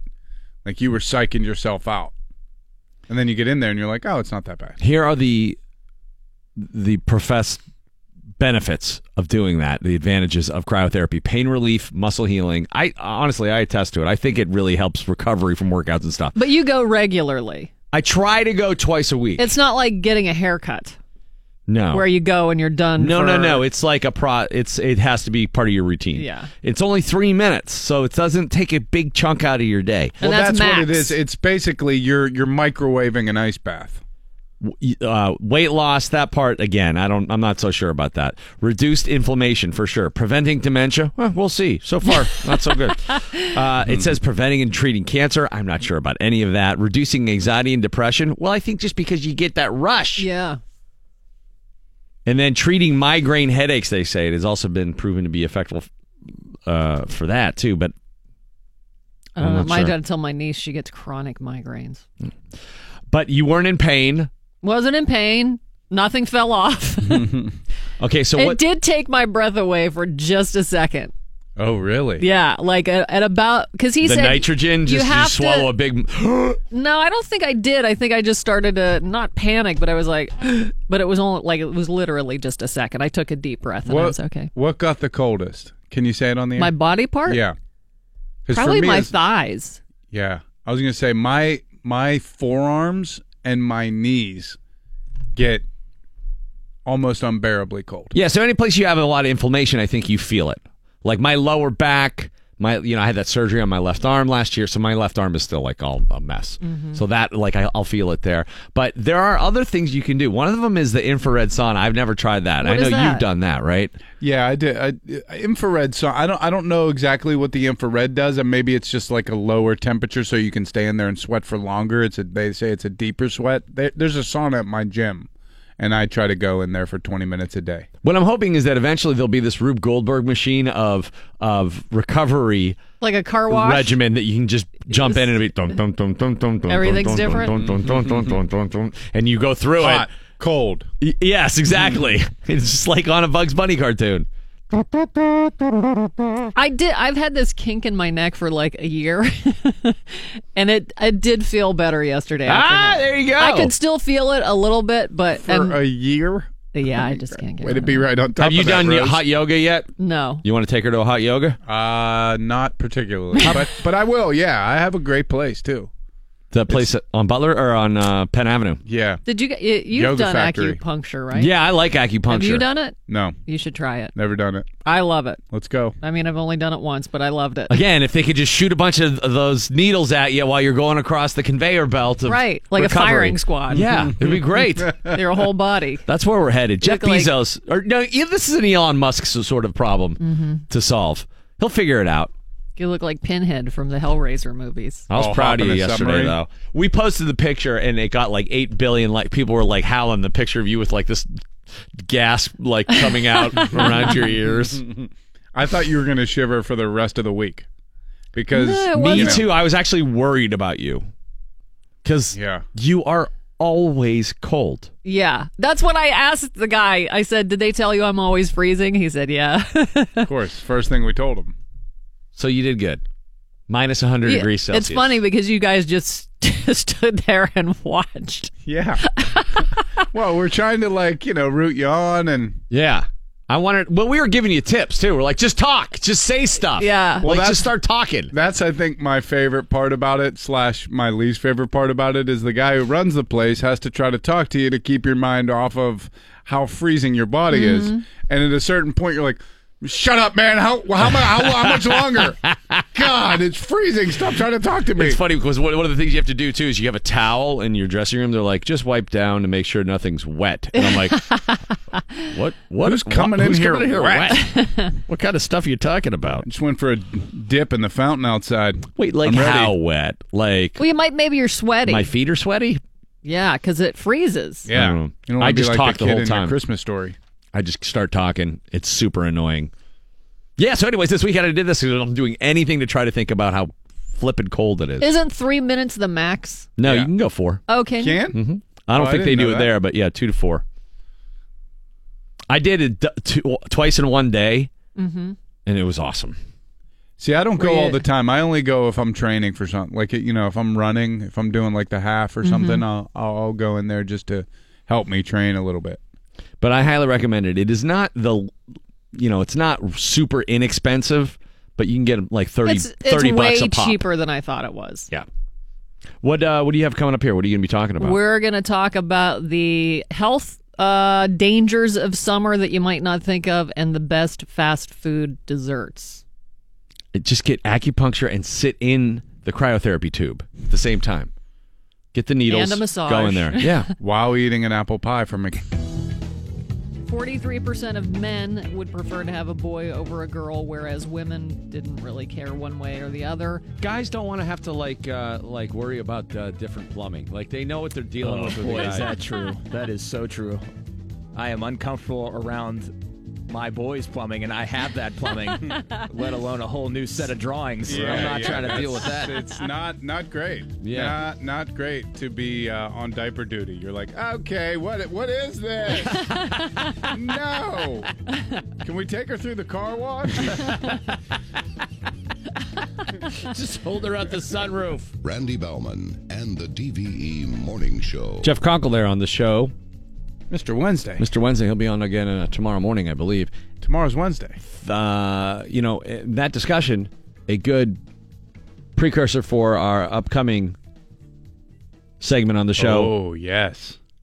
About the new trend in parenting I'm not sure if it's a God, trend yet. I hope this isn't a trend. I hope it's not a trend. Really hope it's not a trend. I'm inclined to say it's not a trend, but then again, I've been wrong quite often. Not giving any gender identity to your children. There's a couple now who refuses to use pronouns, and they call their babies theybies. Which I don't understand. I don't. They're not called hebees and shebees. They're babies. Hebees and jeebies. I got the heebie-sheebies. I mean, it feels kind of like they're keeping it from them. Like, are they doing a gender reveal with their own kids? What are they going to do when they go to school? What are they going to do when one of them develops breasts? Well, they won't be theybies anymore, I guess. I don't at that point understand how you think you can let a kid choose gender. Now, I understand there are some people who are born in the wrong body, and they will tell you that's the case. Right. But some very young. But it is very rare. Yes. It is not something that occurs so often that you need to let them just decide. I mean, by and large, I don't really care. I don't think this is a thing. I think these people are super weird, and I don't want to hang out with them. Is that their thing? They want their kids to choose what gender they're going to be? They don't. Yeah, they're not like telling anybody that they go to school with. And my thing is, if you want to go with this kind of, really out there approach, you kind of have to homeschool your kids, because now you're asking everyone else to play along. Right. And I know you're not going to public school. Well, you're already happening. going to be the weird kid. I do think you don't know whether you're a boy or a girl. This is the fringe of a fringe of a fringe group of people. But sometimes it is portrayed as it is some sort of mainstream ideology, and it's not. I don't think these are fraybies. These are not. These are fringe babies, not in the mainstream. There's a Brooklyn couple that runs a blog featuring their 2-year-old Zoomer. That's the other thing. If you want to have a non-gender kid, you have to give him a furry name. Doesn't matter if he's a boy or a girl, because they're going to make fun of the name. Everybody's going to get tortured. Nobody gets out clean. Now, this is from NBC News. Some developmental experts see gender-open parenting as a noble goal, but they also wonder how it will hold up once kids enter a gendered world that can be hostile to those who don't fit clearly into categories. That's what I'm saying. Gender non-conforming children are more likely to be bullied. Last year, 10 states considered bathroom bills requiring people to use bathrooms aligned with the gender assigned to them at birth. None of them passed. I don't understand this. I'm 100% okay with somebody coming to a conclusion on their own that and supporting your child. That yes, but not like telling them from the outset, like, you get to decide, because ultimately, in the vast majority of these cases, they're gonna be like, well, I have a ding-a-ling, I'm a boy, right? And they're gonna be like, that's up to you, and they're gonna be like, my parents are weird. It's not up to me. It kind of happened. It's there. It is what it is. Everyone in school is telling me since I have a ding-a-ling, I'm a boy. Right. Then what happens if this boy says I'm a girl, and then he's in the girls' locker room? Well, that's what I'm saying. Like the extent to which you're asking everyone else to play along is too great. If you want to live in the woods and completely do it on your own and have a small enough community where you There's all no come to the outside. same conclusion, but. Or what if they're non-binary? Isn't that what it's called? This couple, I don't know what that is. This What's couple that? asked the hospital staff when they went in to deliver their twins not to announce their sex. Even after the newborns were put in their arms, their anatomy remained a mystery for several hours. These people are bad at figuring stuff out. What do you think that is? I don't know. I still don't know what I have. Have they been drug tested? All right, here's the names they gave their toddlers. Again, if you want to raise a kid out of the womb as non-gendered, like pick your gender, you have to give them a furry name. They all sound like furry names. Their kids' names: Zyler and Caden, Kadyn. Those are boy names, right? I know a couple Cadens. They're boys. Doesn't have to be. Quit being so Yeah, so stop being so Yeah, who's genderist. Zoomer? Zoomer's the other guy the kid who has he's a 2-year-old kid who has his parents have a blog. Well, let's get Boomer the dog in here and ask him about it. I see Boomer walking around Green Tree all the time. Always has a smile on his face. Happiest guy. Seriously, he's a good boy. Maybe we got it all wrong. Yeah, sure. Maybe you should just think that you're a dog and walk around. He's totally happy all the time. He has. Hey, we got he has enough a choker paper collar over on. there. If you want, Right, if make you a want dog costume. turn the shredder on, probably get you in a costume by the end of today. This is what the mom said when they gave their babies to her and didn't announce the sex. It just wasn't something that was interesting. It was all about meeting the children and interacting with them, and not just something that we focused on at all. You're the parent. You're not at a coffee shop. It's just interesting. We had a nice talk with the thing that was a fetus 5 hours ago. Oh, my lovely fetus. Thing. It's a thing. Look how tall it is. Oh, my God. I think these are people that just are overcorrecting a little bit too much. Oh, my. Yeah. But I hate that people think This is a movement? It's not. These are a few boneheads. This is the parental equivalent of the people who were doing like the cinnamon challenge or something like that. Yeah. Butt chuggers. Not a lot of people. Yeah, these are the people that are snorting condoms on the internet. So they are? How many people? Babies. That's what they are raising. It is a pronoun-free household. They do not say his or her. So do they not call themselves mom and dad? I think they're girls. You're right. That's a good point. I think they're girls. Yeah. So few parents are raising babies that there is no research yet on how this type of parenting affects children. Anecdotally, many children raised this way come to their own conclusions about their gender around age 4, just like their peers. Some experts say it's unlikely that children would be confused by gender-open upbringing. Somebody says here, though, it's important for parents to prepare children for a society that really is obsessed with a gender binary. We've got a lot of problems to sort out before this becomes anything that we really need to focus on. Put that under the category of parents that are trying too hard. For parents raising their children without gender designation, confrontations with bewildered strangers are as routine as changing diapers. Yeah, I bet. No I bet. kidding. Is it a boy or a girl? We don't talk about that. Really? Like, if someone said that to you, would you not engage them immediately? It's like you're raising a couple of Pats from SNL.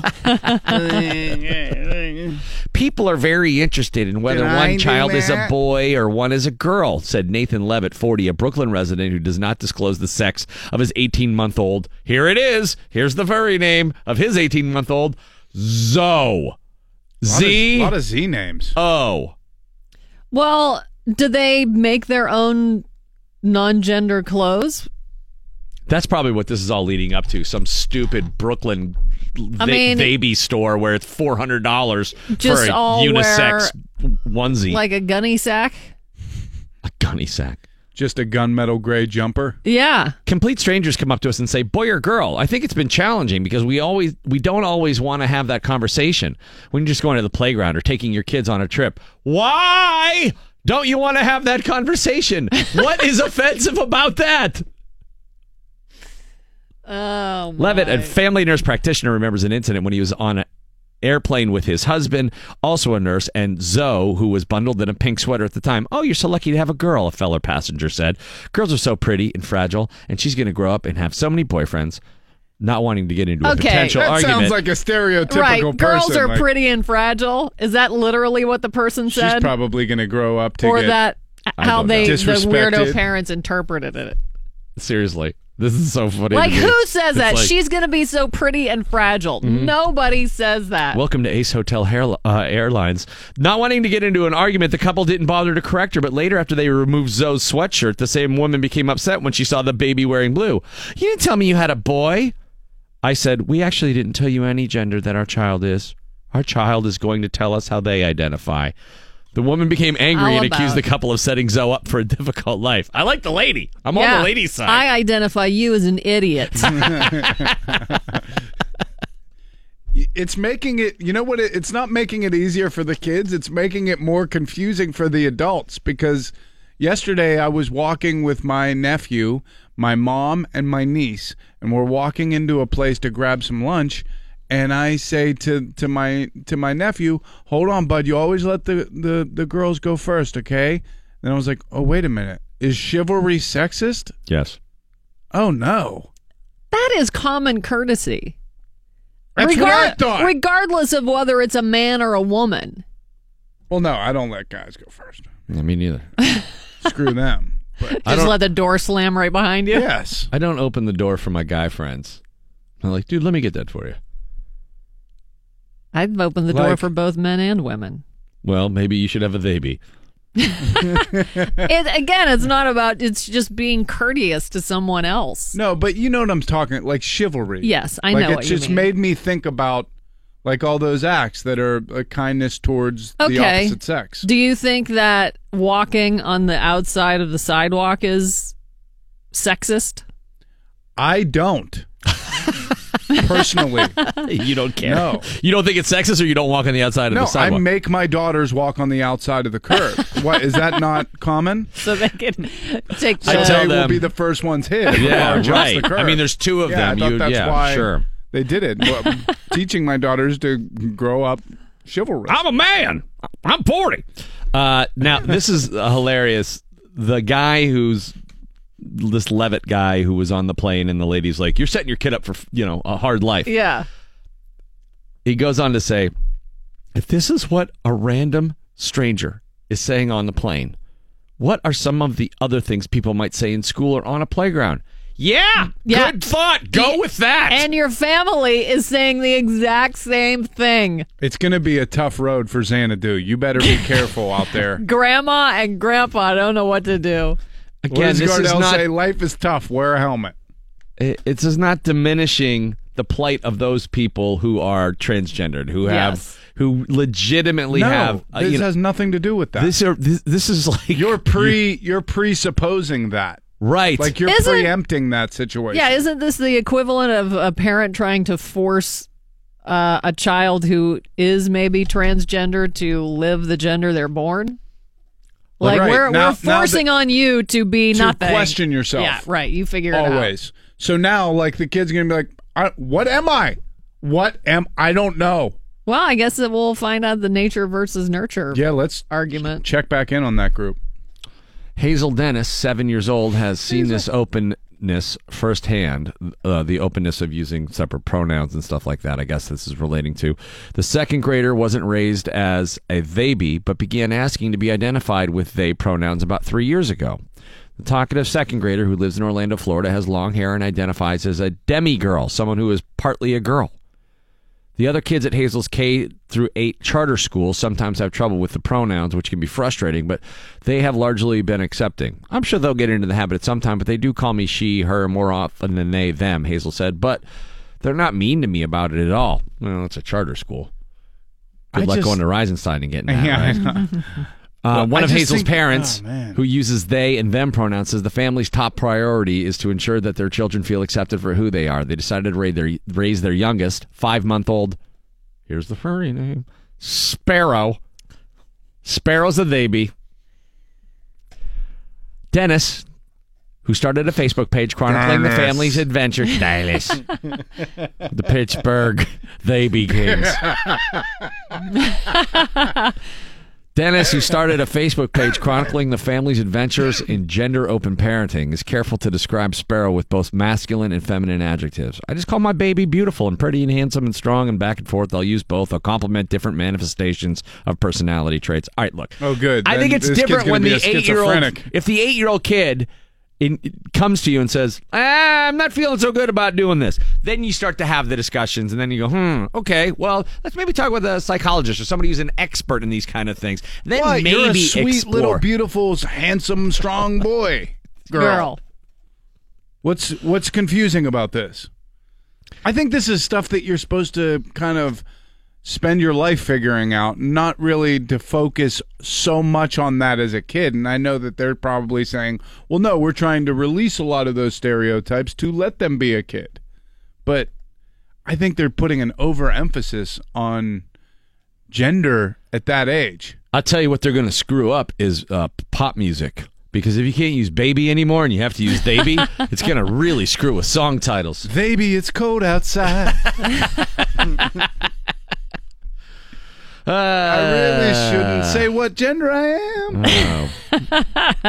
Good Lord. We are off the rails. Yeah, we're in a lot of trouble. Here's a look at the weather for tonight. Well, there's some trouble. Ronnie sounds bad. Okay, well, I totally blew up that whole segment. Sorry, Val, but That's all right. we were talking about it yesterday, and it was just insane to me. I don't, by the way, think it's a big thing. I don't think there are millions of people who are raising their kids this way. I think they caught all of them in that article. There's probably 4 more, and that's about it. So I don't think it's a big movement. But But the charter schools are funny. I mean, my kids went to a charter school last year, and they are really taking New Age to a new level. Oh yeah.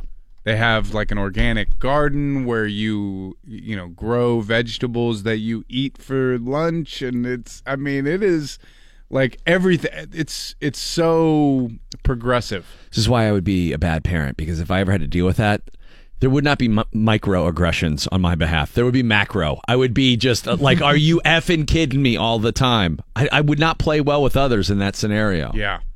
I applaud you for doing that. No, it was great. And it was probably my favorite moment of that whole entire experience was watching 2 Wilkinsburg parents who also are going to that school flip out on each other in the parking lot and start screaming expletives at each other. One of the greatest. We're an all-inclusive.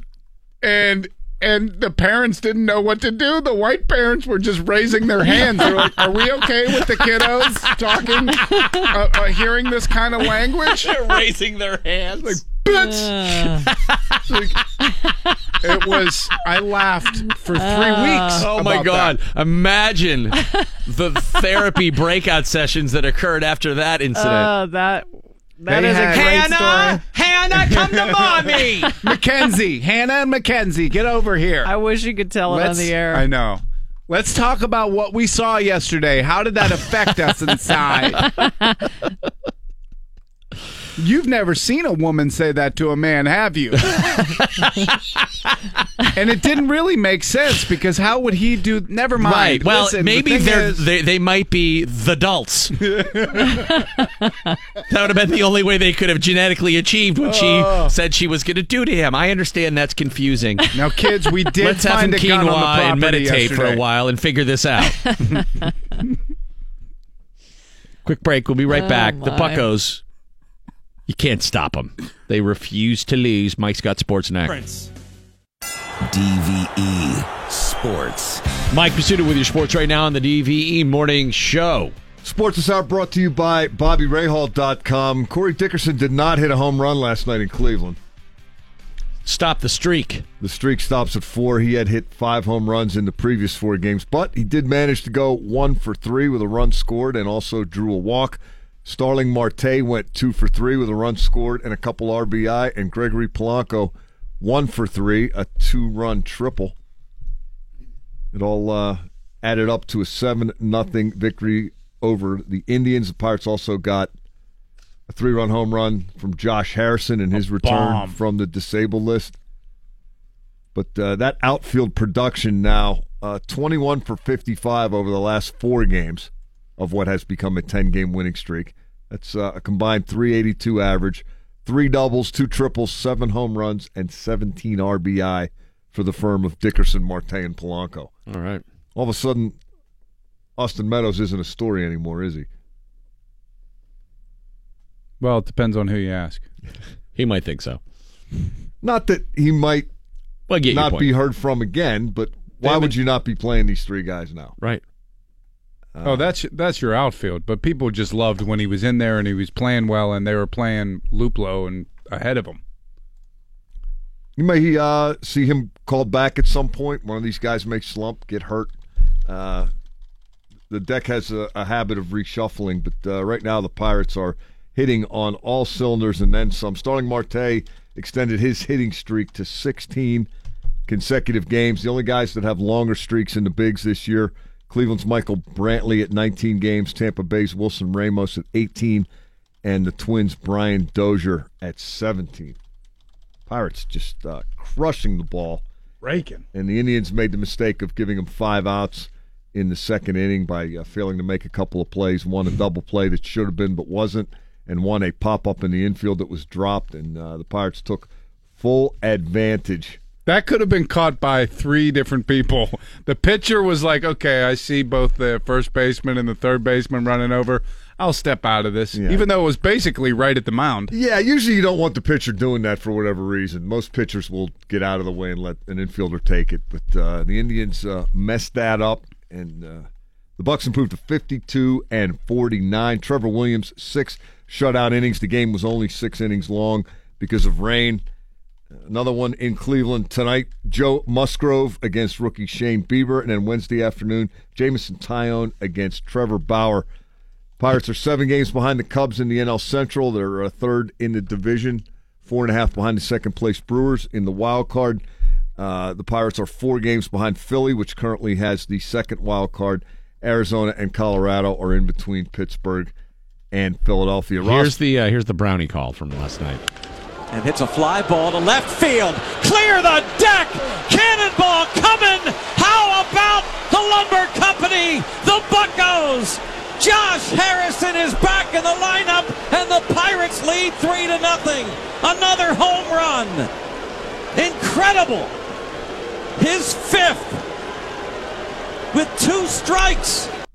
That's a season-high 8 consecutive games now that the Pirates have hit at least 1 home run, and they've got 19 in those 8 games. 19 home runs in 8 games. Greg Brown is just permanently jazzed anywhere he goes. He just goes to a restaurant. Oh my, I'll have the provolone sticks. Dude, he's going to give himself an aneurysm. Clear my plate. Mr. Brown, would you like 2 scoops of ice cream? No. I'll have a triple. Oh, jeez. Okay. I'm sorry I played it. By the way, the DH sucks. How is everything for you guys? Oh, my. No, that's what it would be. How was your dinner? I hate the DH. What are you talking? We weren't talking about that. I love Cannonball coming, and I love Race to Jolly Roger. Those are iconic phrases thanks to him. We're a week away from Steelers training camp. You guys are. Yeah. Oh, when are you going?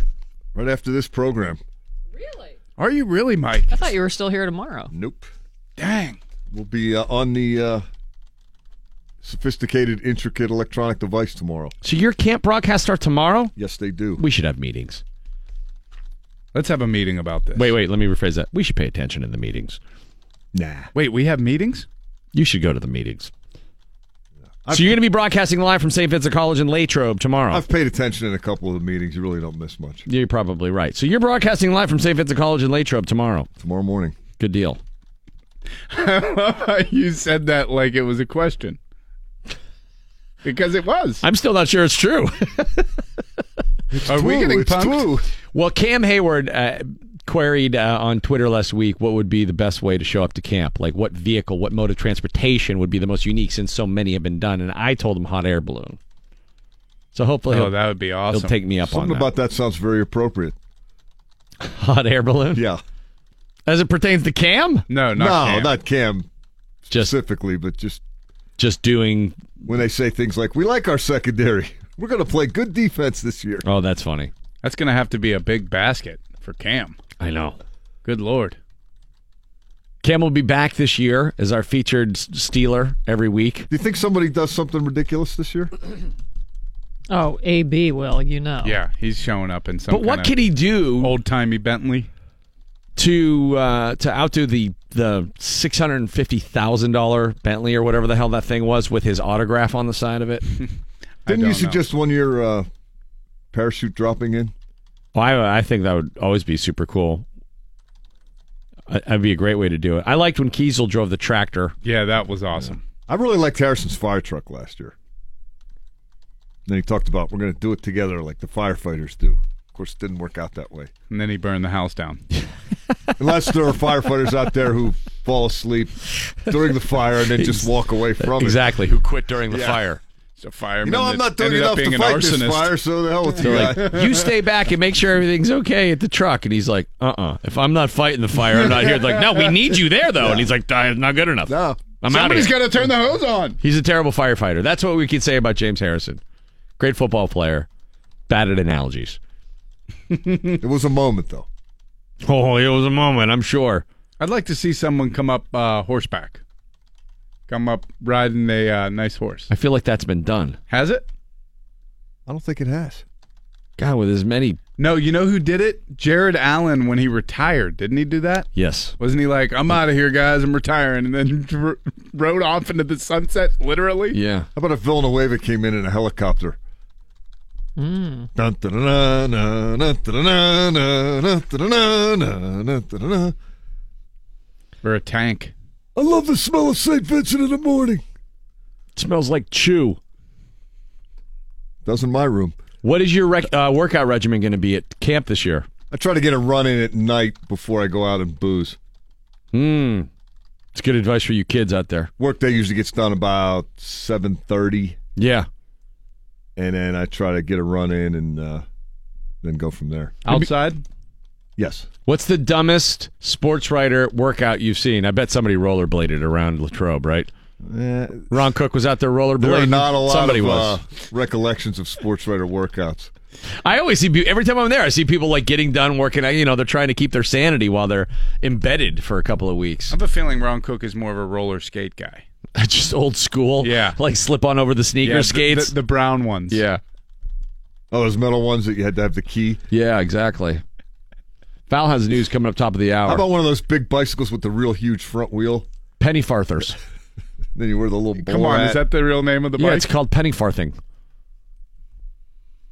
That'd be great if somebody showed up in that. Unless you're Penny. What do you got? Is Google Translate predicting the end of the world? Let's hope. I was just going to say, make it quick. It is the DVE morning show. All right, to continue the conversation we were having about the parents who are raising their kids as theybies, non-gender, not babies, theybies. They don't want to use typical gender pronouns. So they don't want to influence their kids' gender. This doesn't make any sense to me. This is to me like saying like we don't want to say we're Scottish. I mean, let's up to them to decide what their heritage is. Do we live in Scotland? Yes, we do. Yeah. But hey, maybe we could be from anywhere. Are we a normal family? We have 2 kids. Order Domino's for dinner sometimes. All right, I'm ready to go. In many ways, we fit the kind of normal stereotype. Our kids, Caden and Zyler, are 3.5 years old, and we're raising them using they, them, their gender-neutral pronouns so that they can decide for themselves when, if, and how they want to identify as a gender. I mean, you have to order Domino's because it was Papa John's. Then she'll be like, what, are you getting a couple smoothies here or something? What, you're offended? Please, I held back. I don't understand this, but this guy says he doesn't see the difference. So I think that knowing the sex or the gender of your child is important to other people, partially just because it's part of the social script. They don't notice that they're any different from any other children because they have no idea that some children are she and some children are he. All right. To them, they're all children. So like they don't notice any difference, and the other kids that they're with don't notice any difference. Okay. Again, if you missed the first part of this is not trying to discount the idea that there are people who are born in the wrong body, and there is a real genetic sort of snafu that occurs at some point where they realize within their life, hey, I think I'm born the wrong gender, or I'm identified as because of whatever extenuating circumstance. I don't understand how that all goes on, other than I think it's a real thing. Mm-hmm. I think there are some people who are like, that's BS. Like, there's no way anybody would put themselves through that if they weren't in incredible pain. Is it Mike White, the sports writer, who did it for the Washington Post, like in the middle of his career after he was already established, and he's like, he went through full transformation. Well, and it has to be something that there is a real component to. Yeah. But starting off by saying, You're okay, you preempting get to all of choose. that. Yeah. You're preempting all that. And I think that the controversy comes with people saying, okay, well, what age is a kid, or should a kid be in control of making that decision for himself. Like, you know what I'm saying? Like, okay, I feel like this. Well, maybe you are that then. Okay, well, but how far do you take it? Right. Are we talking reassignment surgery Yeah. at 7? Like that. Gender is not something that we have discussed with either of them at all, really. We're as nervous about that as most parents are about like how our baby's made. They haven't really asked about it, so we're waiting until that question comes up. I think we're just kind of gonna wing it a little bit when we get there. But telling them that gender is something that's fluid, and a lot of people have penises, identify as being boys, but that's not something that is necessary if you feel like you're a girl, and vice versa. It's so rare. It is so rare. Why would you prepare them for an eventuality that is not going to happen? That's like telling them, like, you could get struck by lightning at any moment. Twice. Just be prepared. Dad could get pregnant for that. You know what else is fluid? Periods. And when they start having theirs, you're going to have to explain to them there's a reason why. Their biology is not going to be playing by their rules here. It's just stupid. I don't get it. Me either. But I don't think it's a thing. I'm going on record. I think it's like 5 people. And then NBC News does a report on it, and everybody's talking about It's it like now. people in the doomsday cult. Right. Not a huge thing. These people might as well have purple sneakers on. There is research that shows when you use gender binaries in our language, so when we say good morning boys and girls, or when we just say to our kids, come on girls, or what a smart boy you are, using gender to sort and categorize and label kids, we do know that increases gender stereotypes. Yeah, well... Okay, so maybe we can back off a little bit. Do we have to go to a whole different parking lot? Maybe we just like everybody's like, crazy. Fix it, fix the existing structure a little bit. Isn't that a thing? Can't we fix some things that are already in place instead of just everyone wants to scrap the whole structure and start over from scratch? No. Look, like I said before, if you grow up in the woods and you homeschool your kids, do whatever you want. But you're going to have a hard time getting everyone to play along. Right.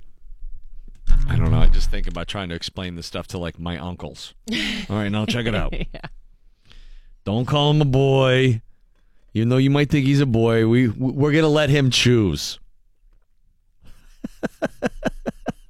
The amount of abuse that would rain down upon me for making that decision as a parent would be never ending. Oh. Yeah. You might want to tell his penis. Next hour, more stuff. And we want to remind you, the Be Like Mike contest, the deadline for entry into that, and you can be whatever gender you want for that. That is Thursday at 5 o'clock. That's the deadline. We've got a lot of people vying to be like Mike at Steelers training camp this year. You win 2 sideline passes for the Steelers afternoon practice Wednesday, August 1st. That's pretty cool. That is an awesome prize. Yeah. To be on the sidelines for practice. Then you get a $100 gift card for the Steelers Pro Shop and a $50 gift card for Sharkies for the Mike Pursuta Live from Latrobe show along with Bob Labriola. And you get a hotel room that is going to be decorated like Mike's dorm room. You'll get a Pursuta wardrobe, cargo shorts, and the Steelers golf shirt, Michigan State baseball hat, USA hockey jersey. Get the Springsteen poster, the coffee cup to be used as a spittoon, an American flag hanging. You get to sit in with the morning show the next day when we broadcast live from Steelers training camp, and you get a couple of tickets to the Steelers-Titans preseason game on Saturday, August 25th. At 4 p.m. So log on and get registered before Thursday at 5 p.m. That's your deadline. You got to be 21. Be like Mike. DVE.com. Weather Center 11. It is 76 degrees at DVE. The news is brought to us by CCAC. There was word last week investigators had seized more than one audio tape from Michael Cohen, and now we know there are at least 12. The special master overseeing the investigation into Cohen and his dealings with President Trump has released 12 tapes to federal investigators. The special master is charged with determining what material seized from Cohen is protected by attorney-client privilege. Trump Organization and Cohen have withdrawn their designations of privilege. There's no word on what's on 11 of those tapes, but last week news broke that Cohen had recorded a conversation between himself and Mr. Trump in which they discussed paying hush money to Playboy model Karen McDougal. She allegedly had an affair back in 2006 with Donald Trump. So is it the end of the world? I'm not sure how someone discovered this, but somebody found out that if you go to Google Translate and set the language to Maori, which is the language of the indigenous people from New Zealand, if you type the word dog 18 times and translate it to English, that's what I'm saying. Who figured this out? Somebody has a lot of spare time. Right. You get a prediction of the apocalypse. The translation reads, quote, "Doomsday clock is 3 minutes at 12. We are experiencing characters and dramatic developments in the world which indicate we are increasingly approaching the end times and Jesus' return," end quote. Google swears it's just a glitch. A representative issued a statement that said, Google Translate learns from examples of translations on the web. This is simply a function of inputting nonsense into the system to which nonsense is generated. It's a good party trick for stoners. You could just tell them that, like, hey, did you know that if you go to Google and turn it to Maori and type in dog 18 times? Like, no way. But it didn't come back really with nonsense. Like, nonsense would be bananas fly upstairs. Keep going. Parking lot. Yeah, it would just be not. This is an actual formed thought. Go back to the parking lot with the fly. I don't think the robots are going to let the world end. They're going to take over eventually here. What's that Will Smith movie with the... I Am Robot? AI? Maybe that's it. I don't know. I honestly, I don't watch Will Smith movies. I can't discern one from another. Nope. Dude, I never saw I Am watch Legend. Hitch? I never saw Hitch. I never saw Pursuit of Happiness. No. Bad Boys? No, I never saw Bad Boys. No. Never saw that. Yeah, I don't know. So I don't know what Will Smith movie you're referencing. I did see an Instagram video he had yesterday. Why do you hate Will Smith? Let's get back to that for 1 second. I don't hate Will Smith. He just You hate doesn't- him. Those movies don't do anything for me. I don't watch too many of the Rock movies either. But if I see him, if it's on, I'll be like, it's entertaining. It's just not my thing. I don't know. They're fun. Don't get me wrong. Did you watch Fresh Prince? Loved Fresh Prince. You're lying. You never watched it. I did. You hate him. Nope. You've always hated him. No. I like him. No. I think that there are better movies. That's all I'm saying. No. Well, there's no question about that. Bad Boys. I saw Men in Black. That was really good. Just catching up. Some of the health risks of summertime include ones, you're pretty familiar with: sunburns, heat exhaustion. But there are things you might not think of, like eyeball sunburns. It only takes a few hours under the right conditions. It can lead to things like cataracts and macular degeneration. You should be wearing UV sunglasses. You shouldn't also stare into the eclipse. Yes, never do that. That too. E. coli. It's found in the fecal matter of humans and animals like birds, so you can come into contact with it at the beach or the pool. Birds flying over, pooping in the pool. CDC looked at pools a few years ago and found fecal incidents are more common than you think, and the chlorine in the water might not take care of it. Gotta wear goggles. Keep your mouth closed. Food poisoning comes from leaving food out in the heat at picnics and barbecues. Undercooking meat on the grill can also cause problems. Yeah, there's a point in every cookout where I see the food sitting out where I'm like, it's been sitting out too long. I can no longer approach that pile of food and eat any of it. If it doesn't have mayonnaise in it, I'm good with it. I have this stupid notion that cooked meat can just sit there because it's so salty. Well, heck yeah. But then it just has flies landing on it over So and if over you and were over a again. caveman, you would run over and eat that food, and you wouldn't care how long it'd be there. But if there's mayonnaise, you might be like, eh. The caveman would kind of probably be like, the thing that smells funny, I'm not going to eat that. But the meat, you're good. Sweaty cheese, too. Once cheese starts to sweat, it's really hard to get excited about it. You know what I mean? Sweaty cheese. You never seen like people have like a cheese tray and then it just starts sweating? I don't recall. Lots of people agree with me right now. I can hear them. Cheese could sweat. Dude, I believe you. Google sweaty cheese. Google it. Google it right now. Dude, Google it right now. Google it right now. Do it. And alcohol-related dehydration. Alcohol dehydrates you, and it's easier to get dehydrated in the heat. So if you are boozing in the sun, make sure you're drinking lots of water. During the Deutschtown Music Festival, where I was just sweating buckets because it was so hot, and like the last show they did that night, where the Common Heart did the Charles Bradley tribute, it was 1,000 degrees in that bar. Oof. I mean, it was so unbelievably hot. I peed copper. It was like I was so dehydrated and just started chugging water because I was sweating everything out and drinking beer all day, and I was trying to drink waters to try and balance it out, but just I was sweating everything out. Mattress Firm has a job opening right now for an intern to sleep on the job and report to the world about the adventure on social media. Whoever gets the position, which they're calling a snooze turn, gets good job for James Harrison. $200 a week. I'm not sure he'll be in on that. You won't just be testing mattresses. You'll also try to find the best head and foot positions on adjustable beds to see what feels best for binge watching, scrolling on your phone, eating, reading, typing, and everything else people do in bed. If you are interested, there is still time. Mattress Firm accepting online applications until Friday. I would never be able to get one of those jobs because when I sleep, it looks like I fell down the stairs. Like that's the position I take. I'd be like, well, if you put a footrest at like 3:00. Yeah, I fall asleep every night like it looks like I went to bed absolutely hammered. Yeah. Yeah. Hanging off the bed. Right. Yeah. It's like I'm on an imaginary water slide. Like right on one of the turns. Dude, I looked this up. It says, this is the question that they just put out to the internet. Why does cheese sweat? Yeah, all right. So what does it say? Cheese contains salt. Yeah. And so in humid environment, it can attract and hold water molecules. There you go, buddy.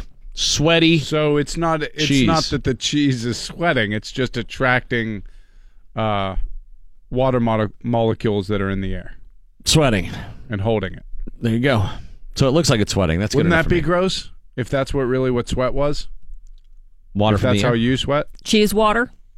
No thanks. Our hairy-chested men and at Whole endangered... Foods there probably is something called cheese water, and it probably costs like $18. And it's not a thing at all. And please don't buy it. What were they selling? What was asparagus the water? Oh yeah, it's great. They just cut asparagus and put it in a water bottle, and they're like, "What do you think?" And someone was like, $8.50. And then I love it. I love debris in my water. I don't know about you guys. Are hairy-chested men an endangered species? A new survey found 85% of men between the ages of 18 and 35 now trim or wax off their body hair. Chest hair, back hair, legs, and more.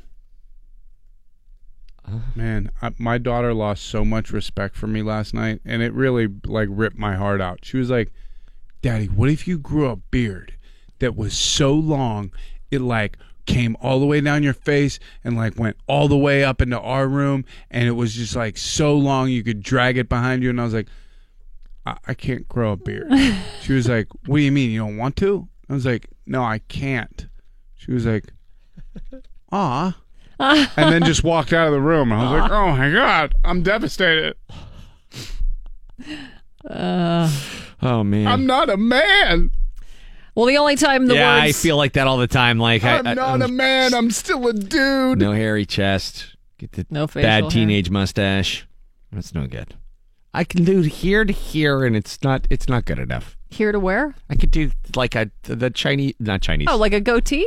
I could do the Spanish explorer facial hair. Oh. That's about it. Vasco da Gama? Yes. The only time the words thought he was our closer. Snake and toilet should be in the same sentence is when your plumber is explaining how he fixed a clog, but a Virginia man looked in his toilet before sitting down. Thank goodness he did. There was a ball python inside. Whoa. Oh, that's peeking out of the water. Well, The guy and his roommate tied a noose I've to seen the a end. couple ball pythons.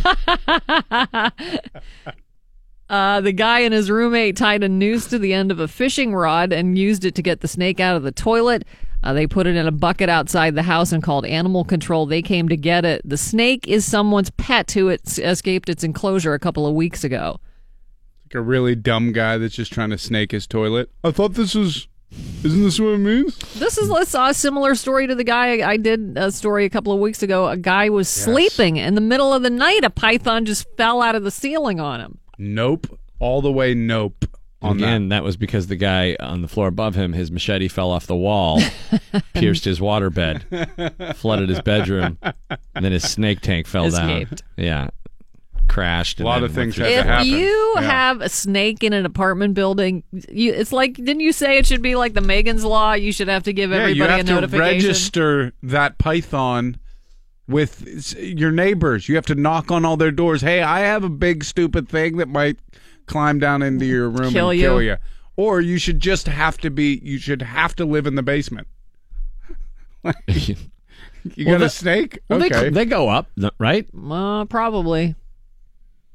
Oh yeah, they can go up. Climb trees. I mean, I don't get snakes, but people love having stuff like that. Reptiles, Oh, I was God, never. I hate snakes. I have an Indiana Jones like fear of snakes. Hate them. My ex-girlfriend's brother was whatever the name of the person is who takes care of lizards. He worked at the zoo, and his whole apartment was full of Lizard King? geckos and lizards and stuff, just crawling everywhere. He'd let them run loose? Oh yeah, dude, they were everywhere. It was the Why? weirdest thing, and it smelled so bad. Ugh. And I was like, "Why do you live like this?" You don't have to do this. You can keep them somewhere else, and then you could live like without the lizards. Yeah, they have their own place. Yeah. You know, they can figure it out for I've themselves. held snakes and lizards, but I don't want one. Like, why would you want that in your house? I don't know. I don't get it. No, You me can't neither. cuddle them. I know it's like a macho thing when you're a kid. You're like, I got a badass snake. I got an iguana. This thing looks cool. The dude with the snake also has a butterfly knife. Mark my words. Oh, yeah. Starts with and the he's butterfly. practiced. Oh yeah. Yeah, he's really good at that. And a switchblade. He's got some Chinese stars. Right. Today is National Tequila Day. Good deal. Go celebrate. 76% of Americans say they like margaritas. 67% prefer frozen to on the rocks, but 3% of people say they will judge you if you order a frozen margarita. I feel like frozen is cheating. Why? Because it hides the tequila so much. I don't know. Well, it's the same amount of tequila, though, right? I know, but it's, I like to have my tequila hidden. Because when I do straight shots So of it sneaks up on you. things get scary. I black out and do things that I don't. Yeah, I'm not comfortable I'm not with. good on tequila. No. My tequila days are done. I've never had straight tequila, but definitely margaritas. 24% cannot stop at just one margarita. That's the problem. 26% always lick the salt off the rim. Only 4% have never Ew. tried a margarita. Rim liquor. I don't know. There's some pretty tasty margaritas out there. Yeah, no, there's no doubt. No Mango? question. Mm-hmm. Oh, we had margaritas one year. We went to a couple friends. We went down into Mexico, and we all ordered margaritas, and we ordered a bucket of beer. It was like $15. We were absolutely hammered, and still had all of our money. We're like, oh, we should probably get out of here. And then one of the girls like showed her boobs to the table because she was so hammered, and like 18 guitar players came from out of the shadows. And they all had cut off gloves. Tequila! Hey, we got to get out of here. Yeah. do you remember one time MTV VJ Jesse Camp?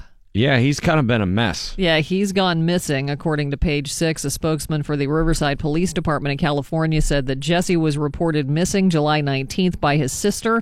He was last seen in Riverside. He was once homeless, and made a name for himself back in 1998 when he won MTV's first Wanna Be a VJ contest. Yeah. He turned that into a music career and had a band called 8th Street Kids. They released an album in 1999. An ex-girlfriend told Jesse's told authorities that a stranger picked up his cell phone when she called him and said that Jesse had given him the phone and 3 bags of his property. Jesse's sister said he had been depressed, but according to Page 6, that she didn't indicate if he was suicidal.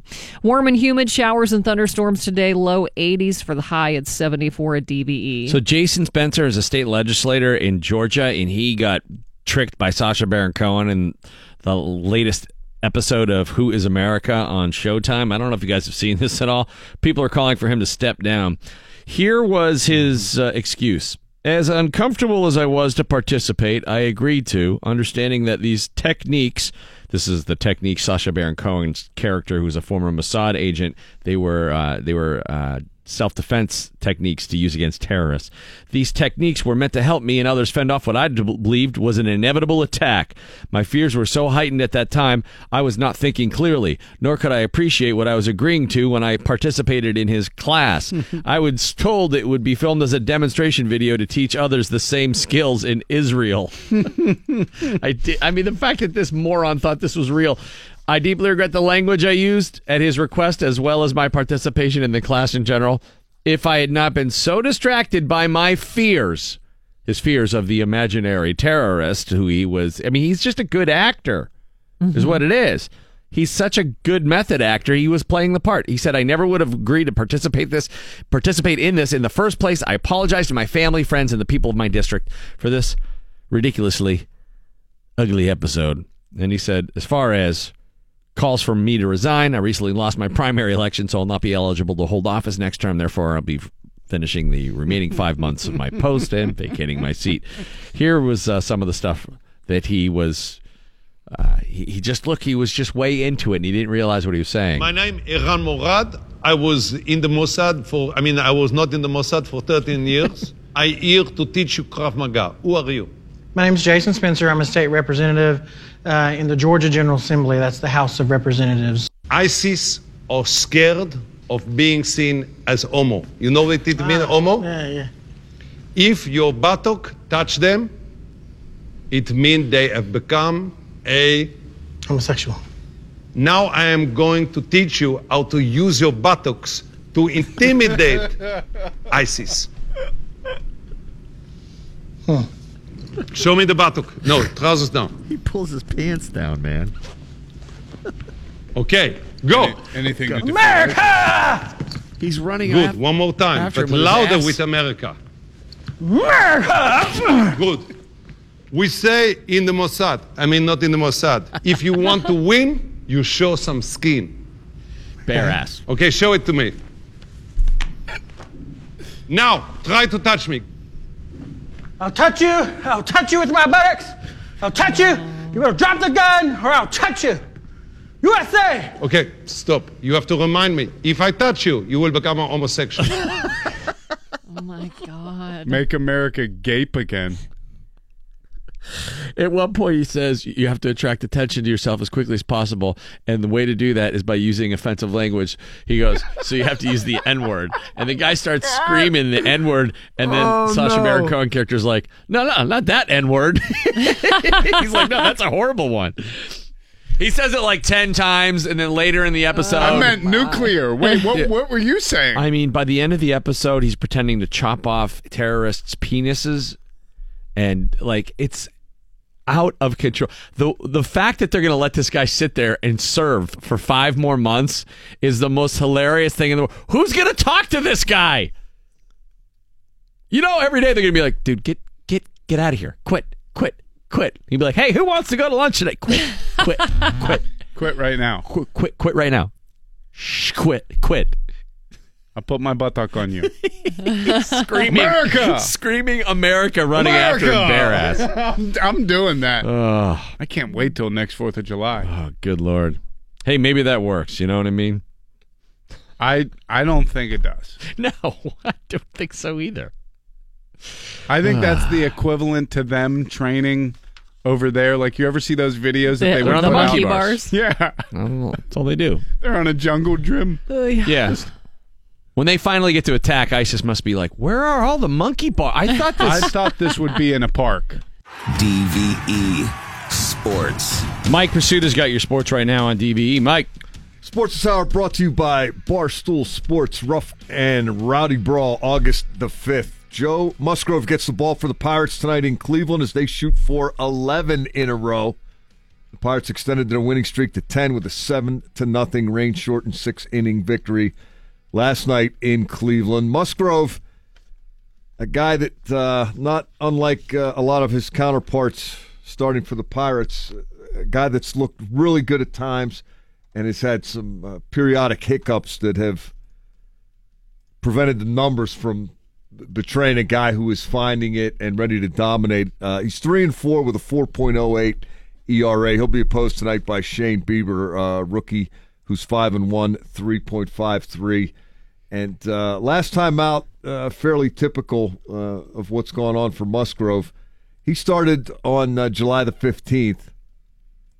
That wound up becoming the miracle against Milwaukee, that come back to tie it in the 9th and then coming back again to win it in the 10th. But it was a 2-2 game at one point.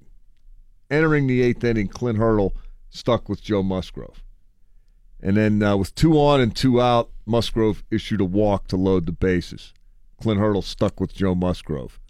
His next pitch was his 106th of the game, and he gave up a 3-run triple. Would have been a dominating performance if not for that. But, you know, you can't discount the final result. Now, the Pirates came back to win. The start before that, Musgrove was cruising against the Washington Nationals, 4 2/3 scoreless. Then with 2 outs in the 5th, he gave up a single and a home run. That's the last time the Pirates lost, by the way. He's had 7 shutout innings against St. Louis, 7 shutout innings against San Diego, 7 innings with just 1 earned run allowed against the Cubs, and yet here he sits taking the mound tonight with a sub-500 record and an ERA over 4. He is better than that.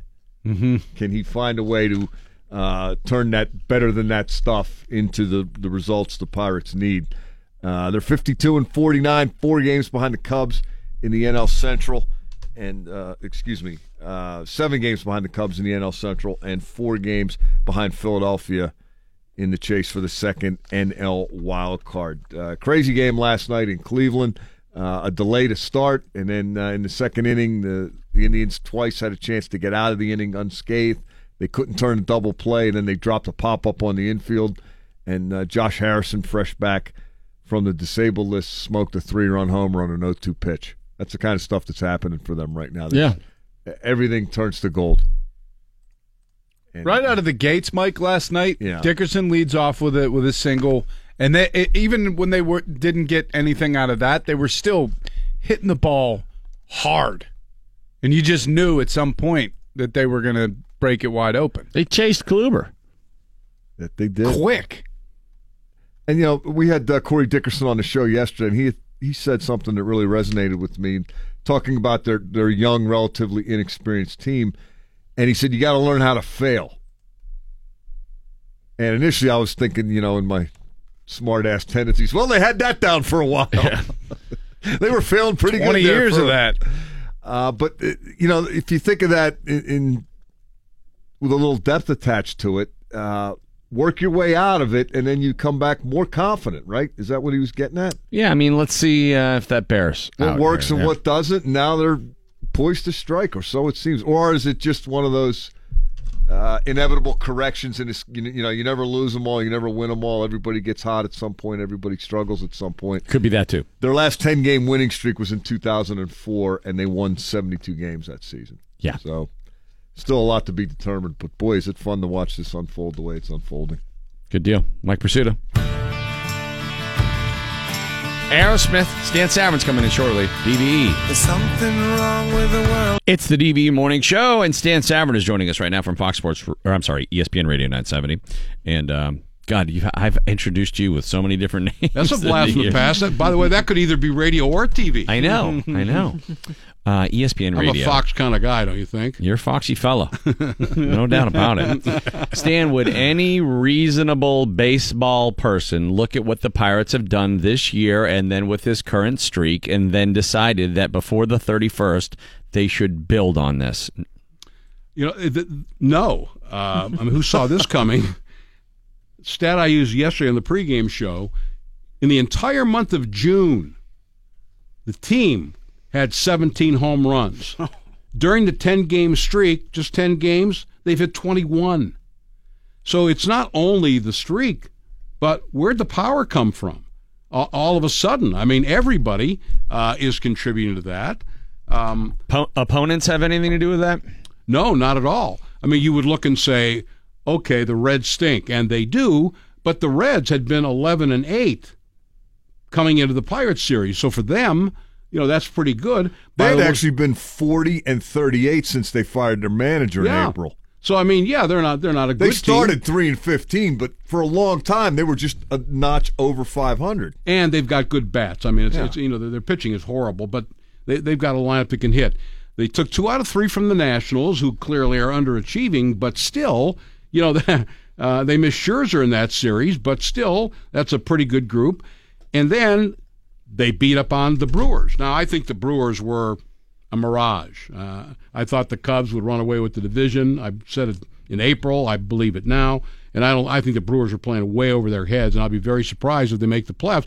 But still, at the time they played them, they were tied for first place in the National League Central. So, no, you can't say that they beat up on weaklings. Last night, Cleveland is a good ball club. I don't think they're going anywhere. I don't think they can beat the Red Sox, Astros, Yankee, whoever they get in the playoffs.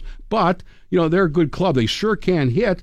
And they beat up on Kluber, who, by the way, has been getting beaten up on a lot lately, but still, he's the reigning Cy Young champion. Right. So, no, I don't take anything away from what they've done. Is it because maybe some of their players have slumped and they've had to jostle the lineup a bit?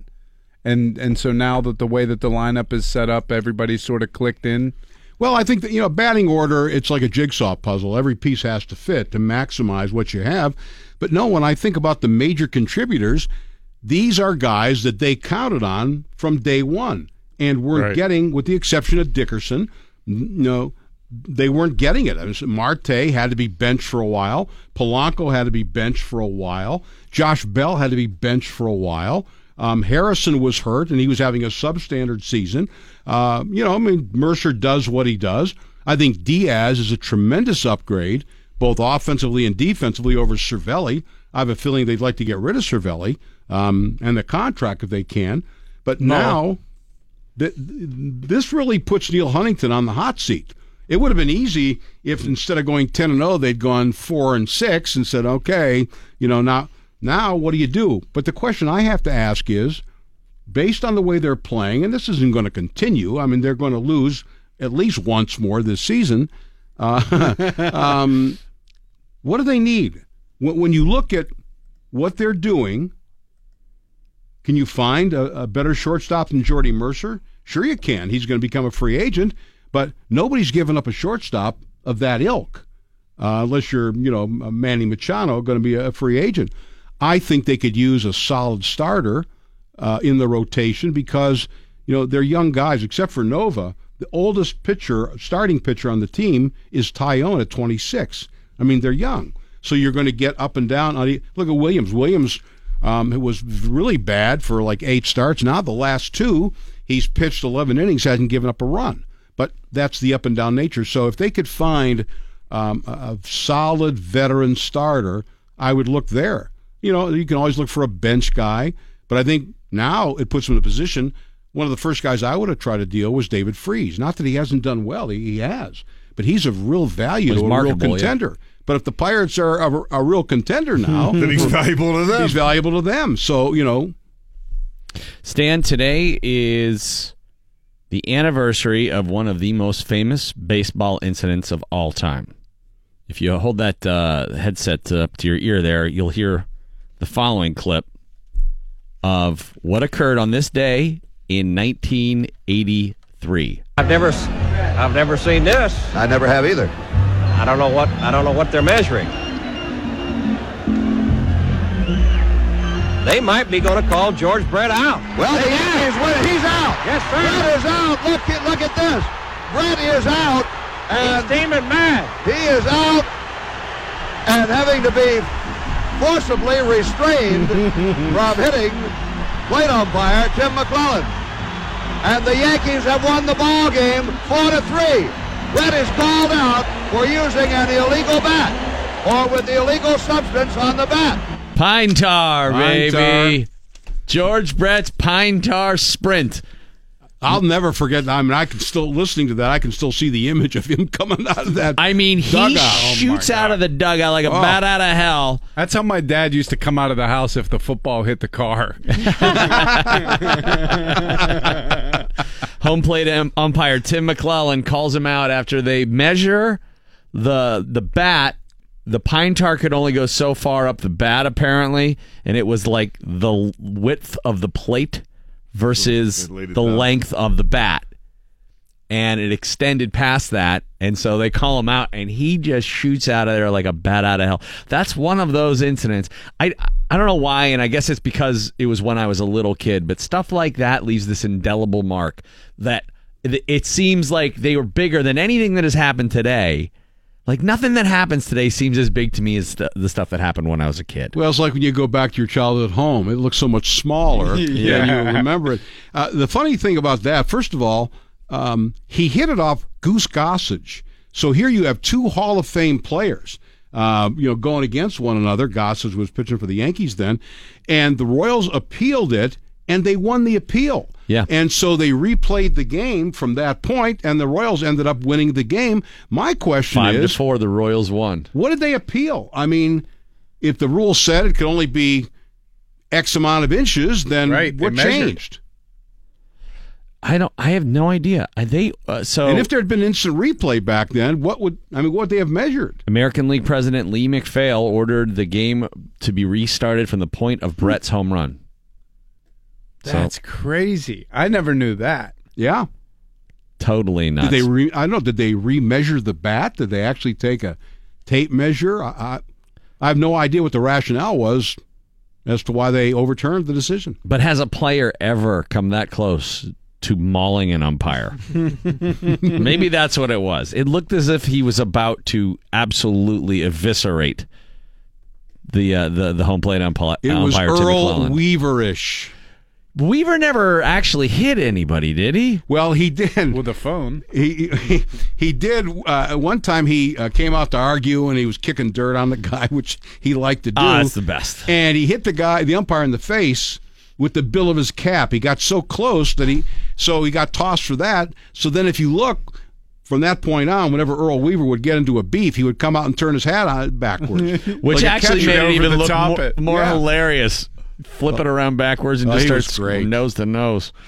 Yeah. McClendon taking third base. First base into the dugout was pretty That was great. Classic. That was great. And he stormed off with it so proudly. He walked off with it and everything. I was there. That was one of the all-time greatest things ever. I was there, too. He proved you can, in fact, steal first base. There you go. Stan, who do you got on the show? Busy day today. By the way, today is your boy Barney Bonds' birthday. Barry Bonds. No kidding. Yeah, 54. Today we're going to have Bob Walk on. Buccos, I have to be honest, it was difficult to talk about him because people automatically, wow, what do you... Now you got a reason, so Walkie's going to be on. The fabulous Michael Prizzuto will join me talking Steelers at 1 p.m. And then at 1:20, Rob King. How about that? Full show for you there. Is it actually going to be Mike, or is it going to be somebody who wants to be like him? Well, everybody wants to be like him. Many have tried. Well, we have a contest going on right now where you can be like Mike. You have until Thursday at 5 o'clock to win all of that cool stuff, including sideline passes to roam the sidelines of practice for the Steelers. In the afternoon practice, Wednesday, August 1st, you get a $100 gift card at the Pittsburgh Steelers Pro Shop gift card.